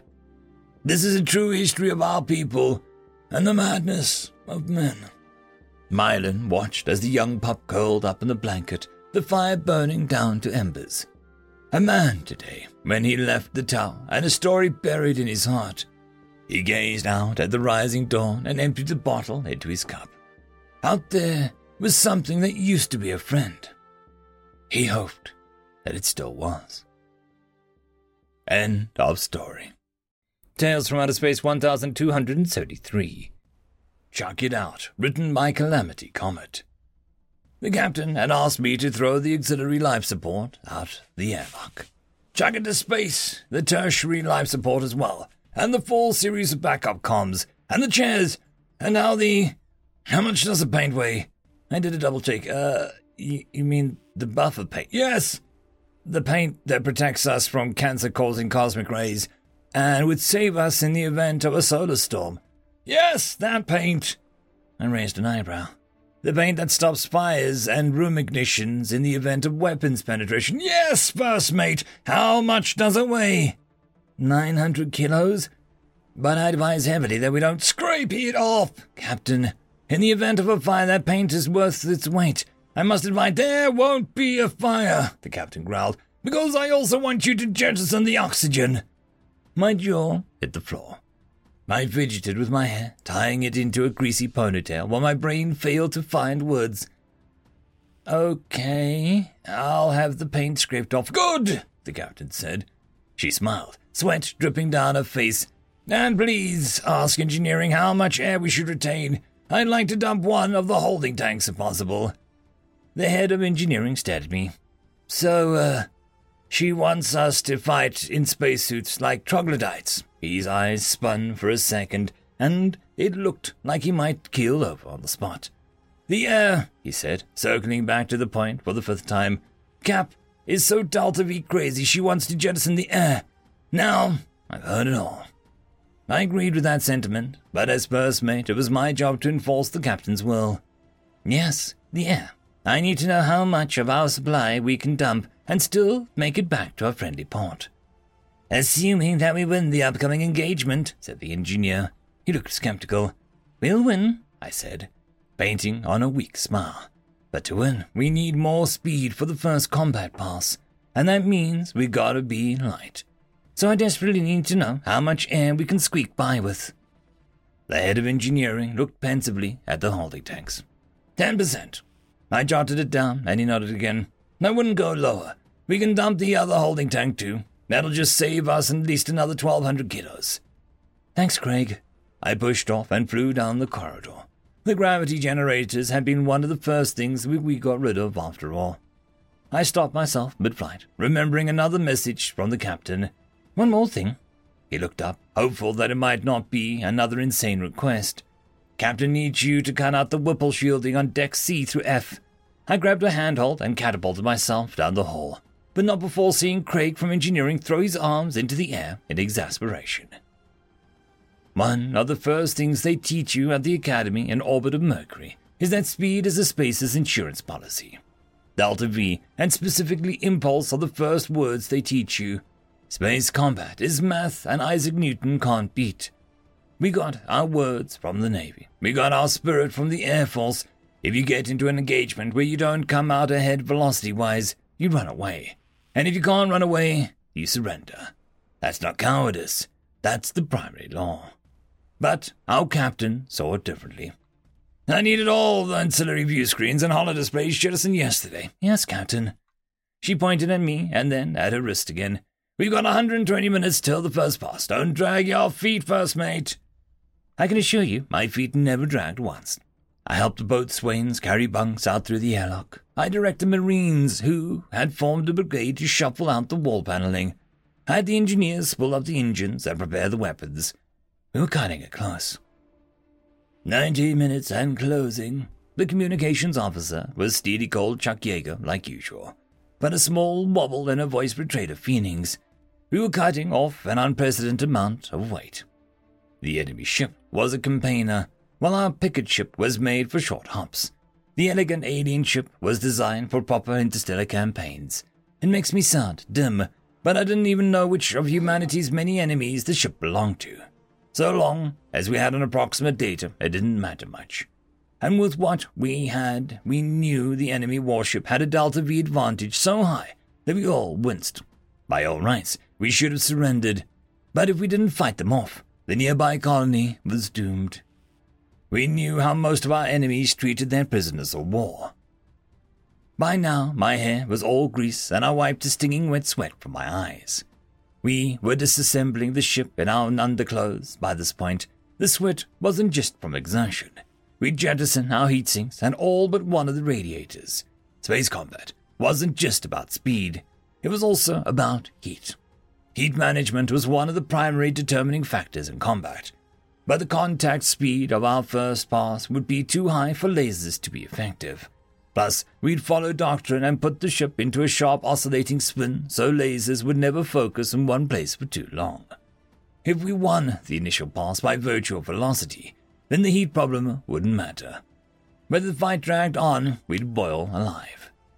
Chin up, first mate. I whipped my head around. The captain had the uncanny ability to teleport wherever I was and say approximately the right thing based on what I was thinking. We'll wipe them out in first pass. Engineering has assured me that we're going to be whipped fast. I nodded and tried to smile. My captain was good, easy to work under, assertive but never too harsh. The kind of officer you dreamed of in navigation school. But she could be wrong, and we were cutting it close. In the last 60 minutes before the first pass, time flew by like a whirlwind. We chunked out bunks by the dozen. We tossed out all food except protein cubes out the lock. The farm kids cried as they threw out crops and chickens. We watched onions and roosters freeze instantly and drift out into the black. The showers were jettisoned. The ventilators were jettisoned. The nukes and other weapons for groundwork were jettisoned. The personal devices, the combat suits, the labs, the pop-up tents, the monopropellant, the backup batteries, the nav tables, the decryption machines, the Ansible, my socks and Christmas sweater. We tossed out everything not bolted down and half of what was bolted down as well. We cut the ship apart and then tossed out the tools that we had used to do it. I sighed from the bottom of my chest. I was exhausted. Collectively, the crew was a ball of sweat and nerves. But the captain peered down the room, observant as always. "Navigator," she said, calling our ship-based AI. "How much does your hardware weigh?" The Comtex hissed. "Oh, boy," said the AI, the human intonation almost perfectly. "I can lose all my SSDs except for the ones containing my last 5 yottabytes of data. I can lose my non-essential CPUs and graphics engines. The housings are negligible in weight, but can easily be removed, so you should toss those as well. Plus the crew consoles, which are mostly decoration, no offense. Everything else I will require to navigate you through the first combat pass, Captain." "Thank you," said the captain, while everyone else looked on in stunned silence. She just asked the AI to recommend the most efficient way to disassemble itself. And it had complied. "Wait," I said, the realization dawning on me. "Navigator just said it'll be navigating you through the first combat pass, not us. Please tell me that was not an oversight." The captain just stared at me. "What's the first thing they tell you in orientation at space school?" she said, sidestepping the question. It was a non sequitur, but I answered instantly. "Space combat is not Star Wars. It's not fun or exciting. It's a lot of math and not a lot of bravery. All you glory seekers go join the Marines." Some of those around me laughed, while the detachment of Marines just grumbled. Then I remembered the last part. "Also, you're stuck in a tin can, so you don't even get to watch." Captain nodded, the barrister grins in her face. "Well, first mate, on that last note they lied. This time, you get to watch." "Unbelievable," said the comms officer over the radio, scratching herself on the outside of the skin-tight suit. "This must qualify as desertion of duty." A Marine, floating half a kilometer away, reoriented himself and responded on the channel. "Hardly. Technically, we were the ones who left the ship. The captain and the AI are the only ones legally still in the line of duty." Craig, from engineering, shook his head while upside down, floating only a few meters from me. "All the crew together must only weigh a few thousand kilos. At most. I don't get it." "Speak for yourself," said the Comtech. "I'm on a diet." A free-floating subcorp from the navigation AI jumped in. "Every kilo counts. Besides, we're all much safer here than we would be in the ship during the first pass." "Can it, C-3PO? No matter how you cut it, this is a crazy Earth-Ocean captain. Down with your ship heroic bullcrap insanity," said one of the ensigns. No officer corrected him. I saw a few nod in unison. And he was right. It was crazy, but it wasn't dumb. We had a chance to pull a trick on the aliens in their fancy campaigner, and maybe, just maybe, we'd beat them to the first pass. Maybe we'd save our colony and be a part of a small turning point in the godforsaken war. Our ship was already hundreds of kilometers away, racing towards the enemy. As the top of the chain of command at the present location, it was my job to inspire confidence. "We will win," I said, "and then she's coming back for us." I didn't say the subtext that we all knew out loud. If she didn't come back, we would freeze out here. With all of the weight that we'd trimmed, I had the faintest sliver of hope. But would it be enough? 2 computers ran calculations trying to expend as little heat as possible for as much density of data as they could manage. 2 computers expressed dismay. 2 captains, species apart but united in duty, looked at screens inside their tin cans. 2 captains hissed at what they saw. It was unbearably close, implausibly close. A few meters per second one way or the other would decide it. And a crew of humans, missing only their captain, watched helplessly from inside their spacesuits. 2 blips of light approached each other in the black of space. They passed. And then one burst apart in a flash of blinding light. End of story. Tales from Outer Space 1274. Story number 1. Don't Touch the Dead, written by Mercury the Dealer. Don't touch the dead. From the depths of the dwarven strongholds to the peaks of the dragon slumber, all follow the rule. Do not touch dead humans. You can kill them brutally, you can burn, pillage, and destroy, but never touch the dead. Everyone follows this rule. The most curious of dwarven physicians does not care to dissect a human corpse, and the hungriest of goblins would rather starve than bite a human cadaver. If you kill or find a dead human, you leave the poor bastard there, or give them to another human. If you see a human gravedigger, let him be and keep walking. Bad things happen to those who break the rule. The first recorded case of someone breaking the rule was during the First Elven-Human War. An elven general whose name has been long forgotten had just captured a major human port city called Oberdaprum. Yes, the same Oberdaprum that is now our capital city. May I continue? Yeah, good. So the general conquered the city after a grueling siege and was almost done with only one problem left. What to do with the corpses. The dead elves were all buried with military honors on the outskirts of the city while the humans were put in one giant pile. Gravediggers came for the human dead, and soon they joined the pile too. How do the gravediggers know about the dead? They just know. Don't look into it too much. You won't like what you find. What did they do with the pile of corpses? They burnt it. Hundreds of dead men and women were set on fire and left to burn as the army prepared to continue their campaign. They burned for a whole night like a small star on the land. They burned for a whole second night like a small constellation on the black sky. By the third night, the pile burned like a small sun. By the fourth, there was no night, for the fire had consumed the darkness just as it had consumed the forest in which it was placed. The souls of the dead burned and burned like an inferno as they moved and destroyed the land and the army who took their lives. How did it go out? Simple. We destroyed a dam and flooded 5 villages just to put out the flames of the dead. Yes, that is why Oberdaprum has so much barren land around it. It used to be a forest. The second time someone broke the rule was just a decade after the first time. A necromancer whose name is unimportant saw what a human souls did to Oberdaprum and decided that they could make the great test subjects. What did they do? They brought a single human back to the mortal realm. You might have heard the stories of this. A gigantic skeleton with enormous bony wings capable of destroying dozens with a single hand. Yes, those are lies. No, they are not lies to scare children. The opposite, in fact. They are lies to comfort the adults of the true horror. It was a normal skeleton. It was not big or strong or even fast, but it refused to go back. The necromancer couldn't control it and ended up killed the moment the thing came back to our realm. So someone tried to destroy it. They couldn't. It didn't matter that we shattered its bones and tore it to pieces. It didn't matter that by all logic it should have come back to the plane of the dead. It refused to die again. Armies would be sent to destroy it and come back with half of their men dead and the rest injured. Walls that we had set up to stop which would be broken or climbed over, in some cases simply dug under. The skeleton marched on and on, refusing to die.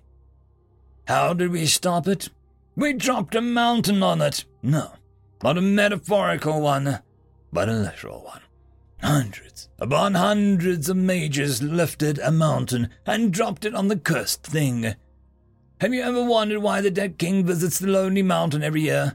The empress may say that it's a diplomatic meeting, but the truth is that he is there to check to see if it's finally gone. It never is. It digs. It waits. Why? Why are humans dead like this while the others aren't? No one knows. Not even the gravediggers. Maybe they're dead or vengeful and want to punish those who disturb them. Or maybe they are unable to fully go back to resting once they've been awakened. Or maybe, just maybe, the reasons why humans fight and kill and don't rest even after death is because for them, whatever is on the other side is worse than burning or being crushed for eternity. Don't think about it too much. Just don't touch their dead. End of story. Story number 2. A Dream's Ending, written by Pfizer Moop. An intervention is out of the question. It would be foolish. The council chamber of the League had erupted into chaos. Of the Heroni ambassador raised his voice again and again. We cannot pledge ourselves to such a course. You must see this. Lord Ambassador Horatio Ibarra stood silent as yet another delegate was venting his anger at him. Order! Order! The speaker of the chamber was hammering down his heavy ornamental scepter time after time. Order, I say, or I'll make the guards remove those that defy the civility of this place. Only a few managed to rein themselves in. Others simply did not hear the speaker, or cared little for his warning. I will not be ignored. With that, the 5 doors at the very edges of the round chamber slammed open. Men in hardened white ceremonial armors marched in. Not many, just enough for the ceramic boots and audibly thunder down the marble of the assembly hall. It was a drastic gesture, but it made its impact as most ambassadors who'd been standing and shouting just now ducked down and became oddly silent. The floor is to Lord Ambassador Horatio Ibarra, representative of the Earth Alliance, again. While the speaker made sure the protocol was upheld, Horatio noticed a lack of excitement for the announcement. As I have said to my esteemed colleagues, we are pressed to act. Now, we must not sit idly by as we watch worlds burn and entire peoples suffer. Those are no worlds of the League, someone shouted. The speaker raised his scepter again to silence the objection. But so did Horatio raise his hand, for he accepted it. No, they are not. One might even argue that our relationship to so many had been proven difficult at times. But I am of the firm belief that such trivialities matter little in contemplation of genocide. We do not approve of what is happening, but the League will not be drawn into open war. It was Heroni Ambassador again, one of the staunchest opponents the humans had to face. Certainly, war would reach our worlds. It would cost us dearly, and I may admit we may just sit within the confines of the League and watch as events pass us by, unscared. But would it? The League has been founded on the principles of integrity and honor, of empathy, and above all else, compassion. As he spoke, he felt anger rise up in him, yet he had to control his composure. He took a breath and continued, As we sit here, there is a war consuming the galaxy. A war that we had the strength and complacency to ignore.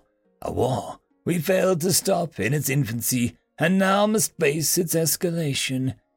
He took a step forward. As we witness the Kovash Empire carving its way through the galaxy, we can no longer just remain witness to what transpires out there. The League was founded on the proclamation of support for the weak, a bulwark against the oppression, and a beacon of hope as we escape the darkness of our past.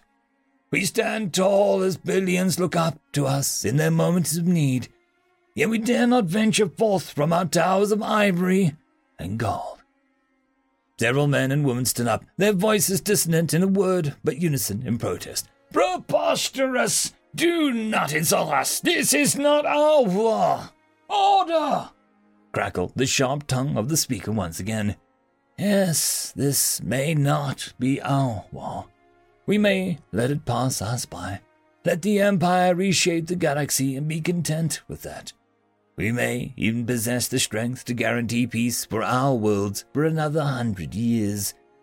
Still, what will be left of the League, I ask? For the first time since the great moment came together to build a future worth striving for. We see ourselves confronted with tragedy of such magnitude that we can't ignore it, yet also with such great consequences attached to it, that we shall not expect fate to be merciful upon us if we were to intervene. Precisely. We cannot go out there and fight everybody's war. We have to take care of our own first. Yes, we have to take care of our own. I fear for their lives. I fear for the consequences. I fear for the blood that will be spilled and the lives lost on the field of battle." Horatio made a pause. It went on uninterrupted, as nobody could object to his own honest fears. "There is one thing that torments me the most. I believe in the dream that has shaped this league, that we can guarantee peace for our times, yet peace cannot be expected. It has to be made. We knew this when we ratified the Charter. We had learned that lesson by so many lives lost. Thanks to the suffering of those who came before us, we now enjoy peace. Upon the principles laid out by them, we built this league. By their memory, we preserved it through the decades. Everything inside of me roars with a wrath and an anger as we now in the progress of abandoning them."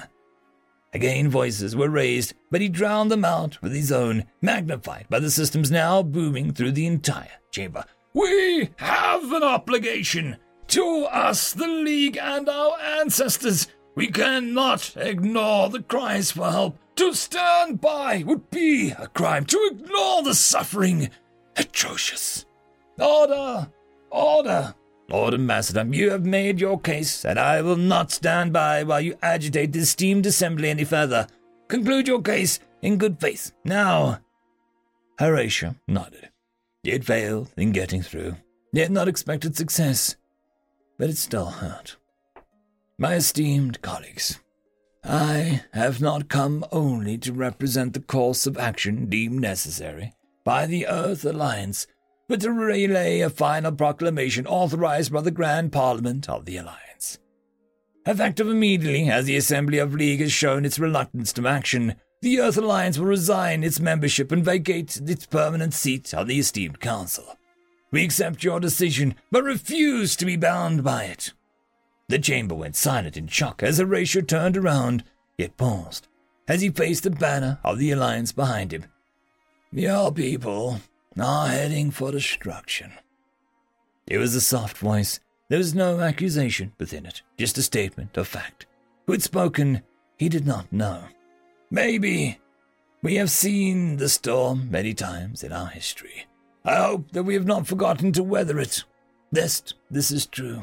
May this be the time that we invoke those virtues that we laid to rest so long ago, for naught but a dream." End of story. Tales from Outer Space 1275. Story number 2. Instincts, written by Echoing Cascade. Lorissar was overseeing the hunt.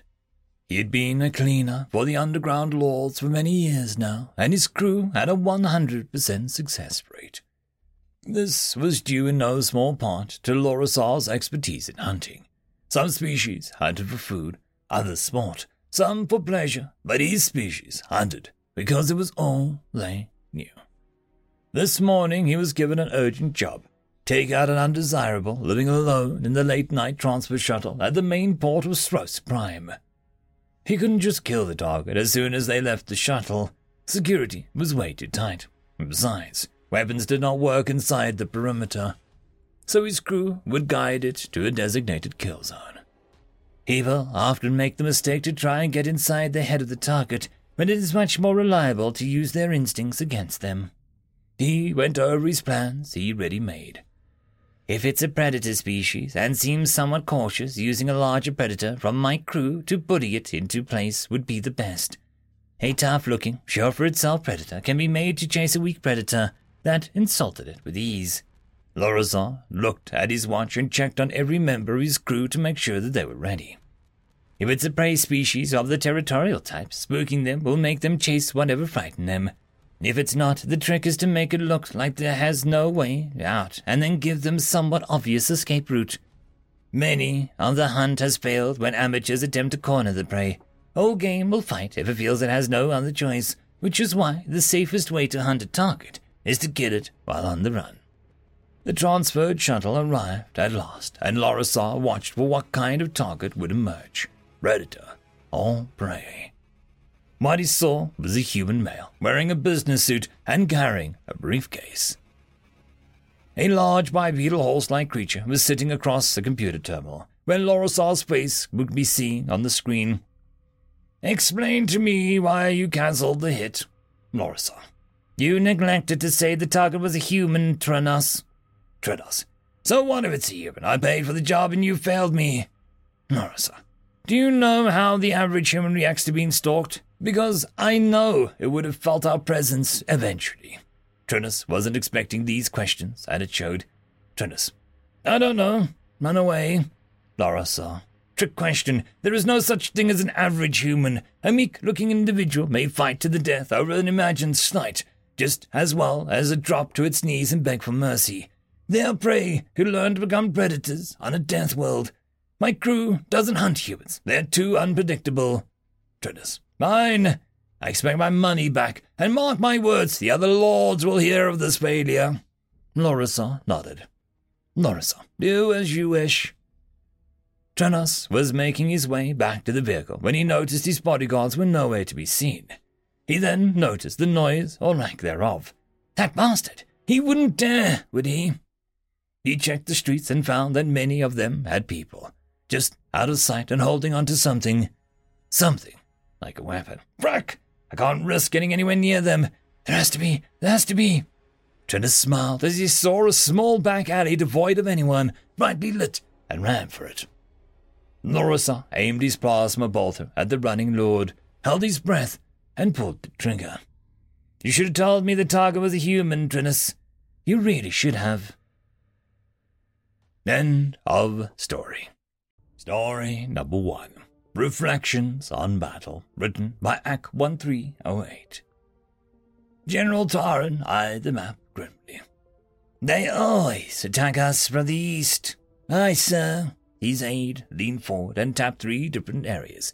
Kalgugan, Stratus, and Masuris. Each of them had more men, better chargers, stronger cavalry. But these mirror knaves picked the terrain. They attacked from the east, a little after midday meal. Their archers walked behind a front row. And it is this front row that carries the polished shields. This was no idle maundering. Taran had the measure of his sword by now. Aye, sir, the aide said again. They look to have practiced turning the shield so that the sun can be reflected into the eyes of their enemy. Taran leaned back, his fingers combing through his grey beard. Has anyone attempted to press the attack on before midday meal? The aide nodded. It has been tried, sir. They simply fell back until the sun had turned and the foe was tired, then angled their shields to blind the enemy and attacked. The germ of an idea began to grow within Taran's head. Find me a valley, one that is not easy to climb out of, and make sure that it runs east to west. We'll make our stand there. The aide stared at him. Sir, they'll hunt us down and defeat us in detail. Taran smiled. I'm happy that you think so. I'll be needing one more thing. Sir?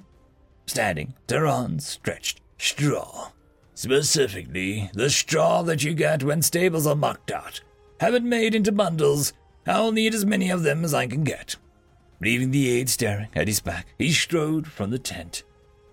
The day of the battle dawned clear and bright. Taran astride his horse, shaded his eyes and looked out over the hilly terrain that fed into the valley. A bright spark caught his eyes, and he nodded in satisfaction. Sir, his aide said, I think I just saw something. You did, agreed Taran. Our adversary is here, awaiting the hour of their demise. Of course, they don't know that. It still feels wrong, the young man said. Doing what our enemy wants, I mean. A poor general assumes his enemies aren't as intelligent as he is. Taran quoted from the Book of Swords. A good general acts as though they are his equal. A great general expects them to be smarter. And are they, sir? Smarter? Taran smiled. If they are, we'll not fight this day. The sun had slid past the zenith before the first reports began to come in. The Mirror-Knights, as they termed themselves, were advancing in phalanx, their highly polished shields and armor throwing back the afternoon sun into the eyes of Taran's forces. Taran ordered his command tent struck and loaded onto the wagon, then mounted his horse and rode out to see for himself. The light, he was forced to admit, was quite intense. Any warrior or archer staring into that glare would be nigh blind in a matter of minutes. Fortunately, his plans did not involve them standing and fighting under those impossible conditions. Fall back by companies, he said, the order going out by runner. Archers, shoot only one arrow at a time. Keep them honest. Do not attempt to stand and fight. These orders were followed. As the Maronites advanced, Tehran's forces pulled back along the valley. He watched the sun, and he watched the oncoming forces, but most of all, he watched for the signal that he was awaiting. Far back along the valley, thin plumes of smoke began to rise high up on each side. As each of the soldiers he'd hidden there saw the smoke, the signal that the Maronites were entirely within the valley, they set to work with flint and tinder, lighting the bulky straw and manure bundles that had been carried up there in the dead of night. "Halt!" he called out. "Stand to! We retreat no further. Archers, pick your targets, but hold your shots." His army stopped and turned from their desperate slog. Their general had promised them a battle this day. By all the gods, he was going to deliver. They held their shields ready, shading their eyes against the glare. The Maronites, as they came along, must have wondered at the odd behavior of the retreating soldiers. Had they chosen to stand and die at last? They did not see their own creeping doom until it was far too late. As plume after plume of smoke rose, finally closing off the valley behind Tehran's forces. The smoke rose into the air, spreading out into a gradually thickening haze that stood between the oncoming army and their greatest weapon, the sun. Tehran glanced over his shoulder to see the solar disk was naught but that bronze-colored circle in a dirty grey sky. Looking forward, he watched as the armor of those facing them became merely very reflective. He drew a deep breath. "Archers, draw!" Every archer under his command drew back and nocked an arrow, target long since selected. No longer needing to slit their eyes when having to look for their target, they grinned savagely, awaiting the next command. It was not long coming. "Loose!" Dozens of arrows leapt out towards the enemy ranks, not at the heavily armored front rank, but at the archers behind. At Tehran's command, another volley went through. Then he bellowed, "Make ready!" The archers stood down.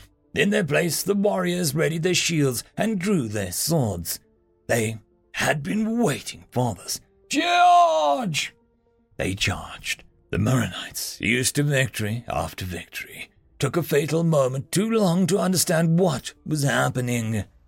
And then it was too late. Much later, after the last sword fell and the last hands raised in surrender, General Tehran rode the battlefield. He had an interrogation to get to. Some of the higher officers in charge of the Maronites had been captured alive, and he was in the mood to ask questions.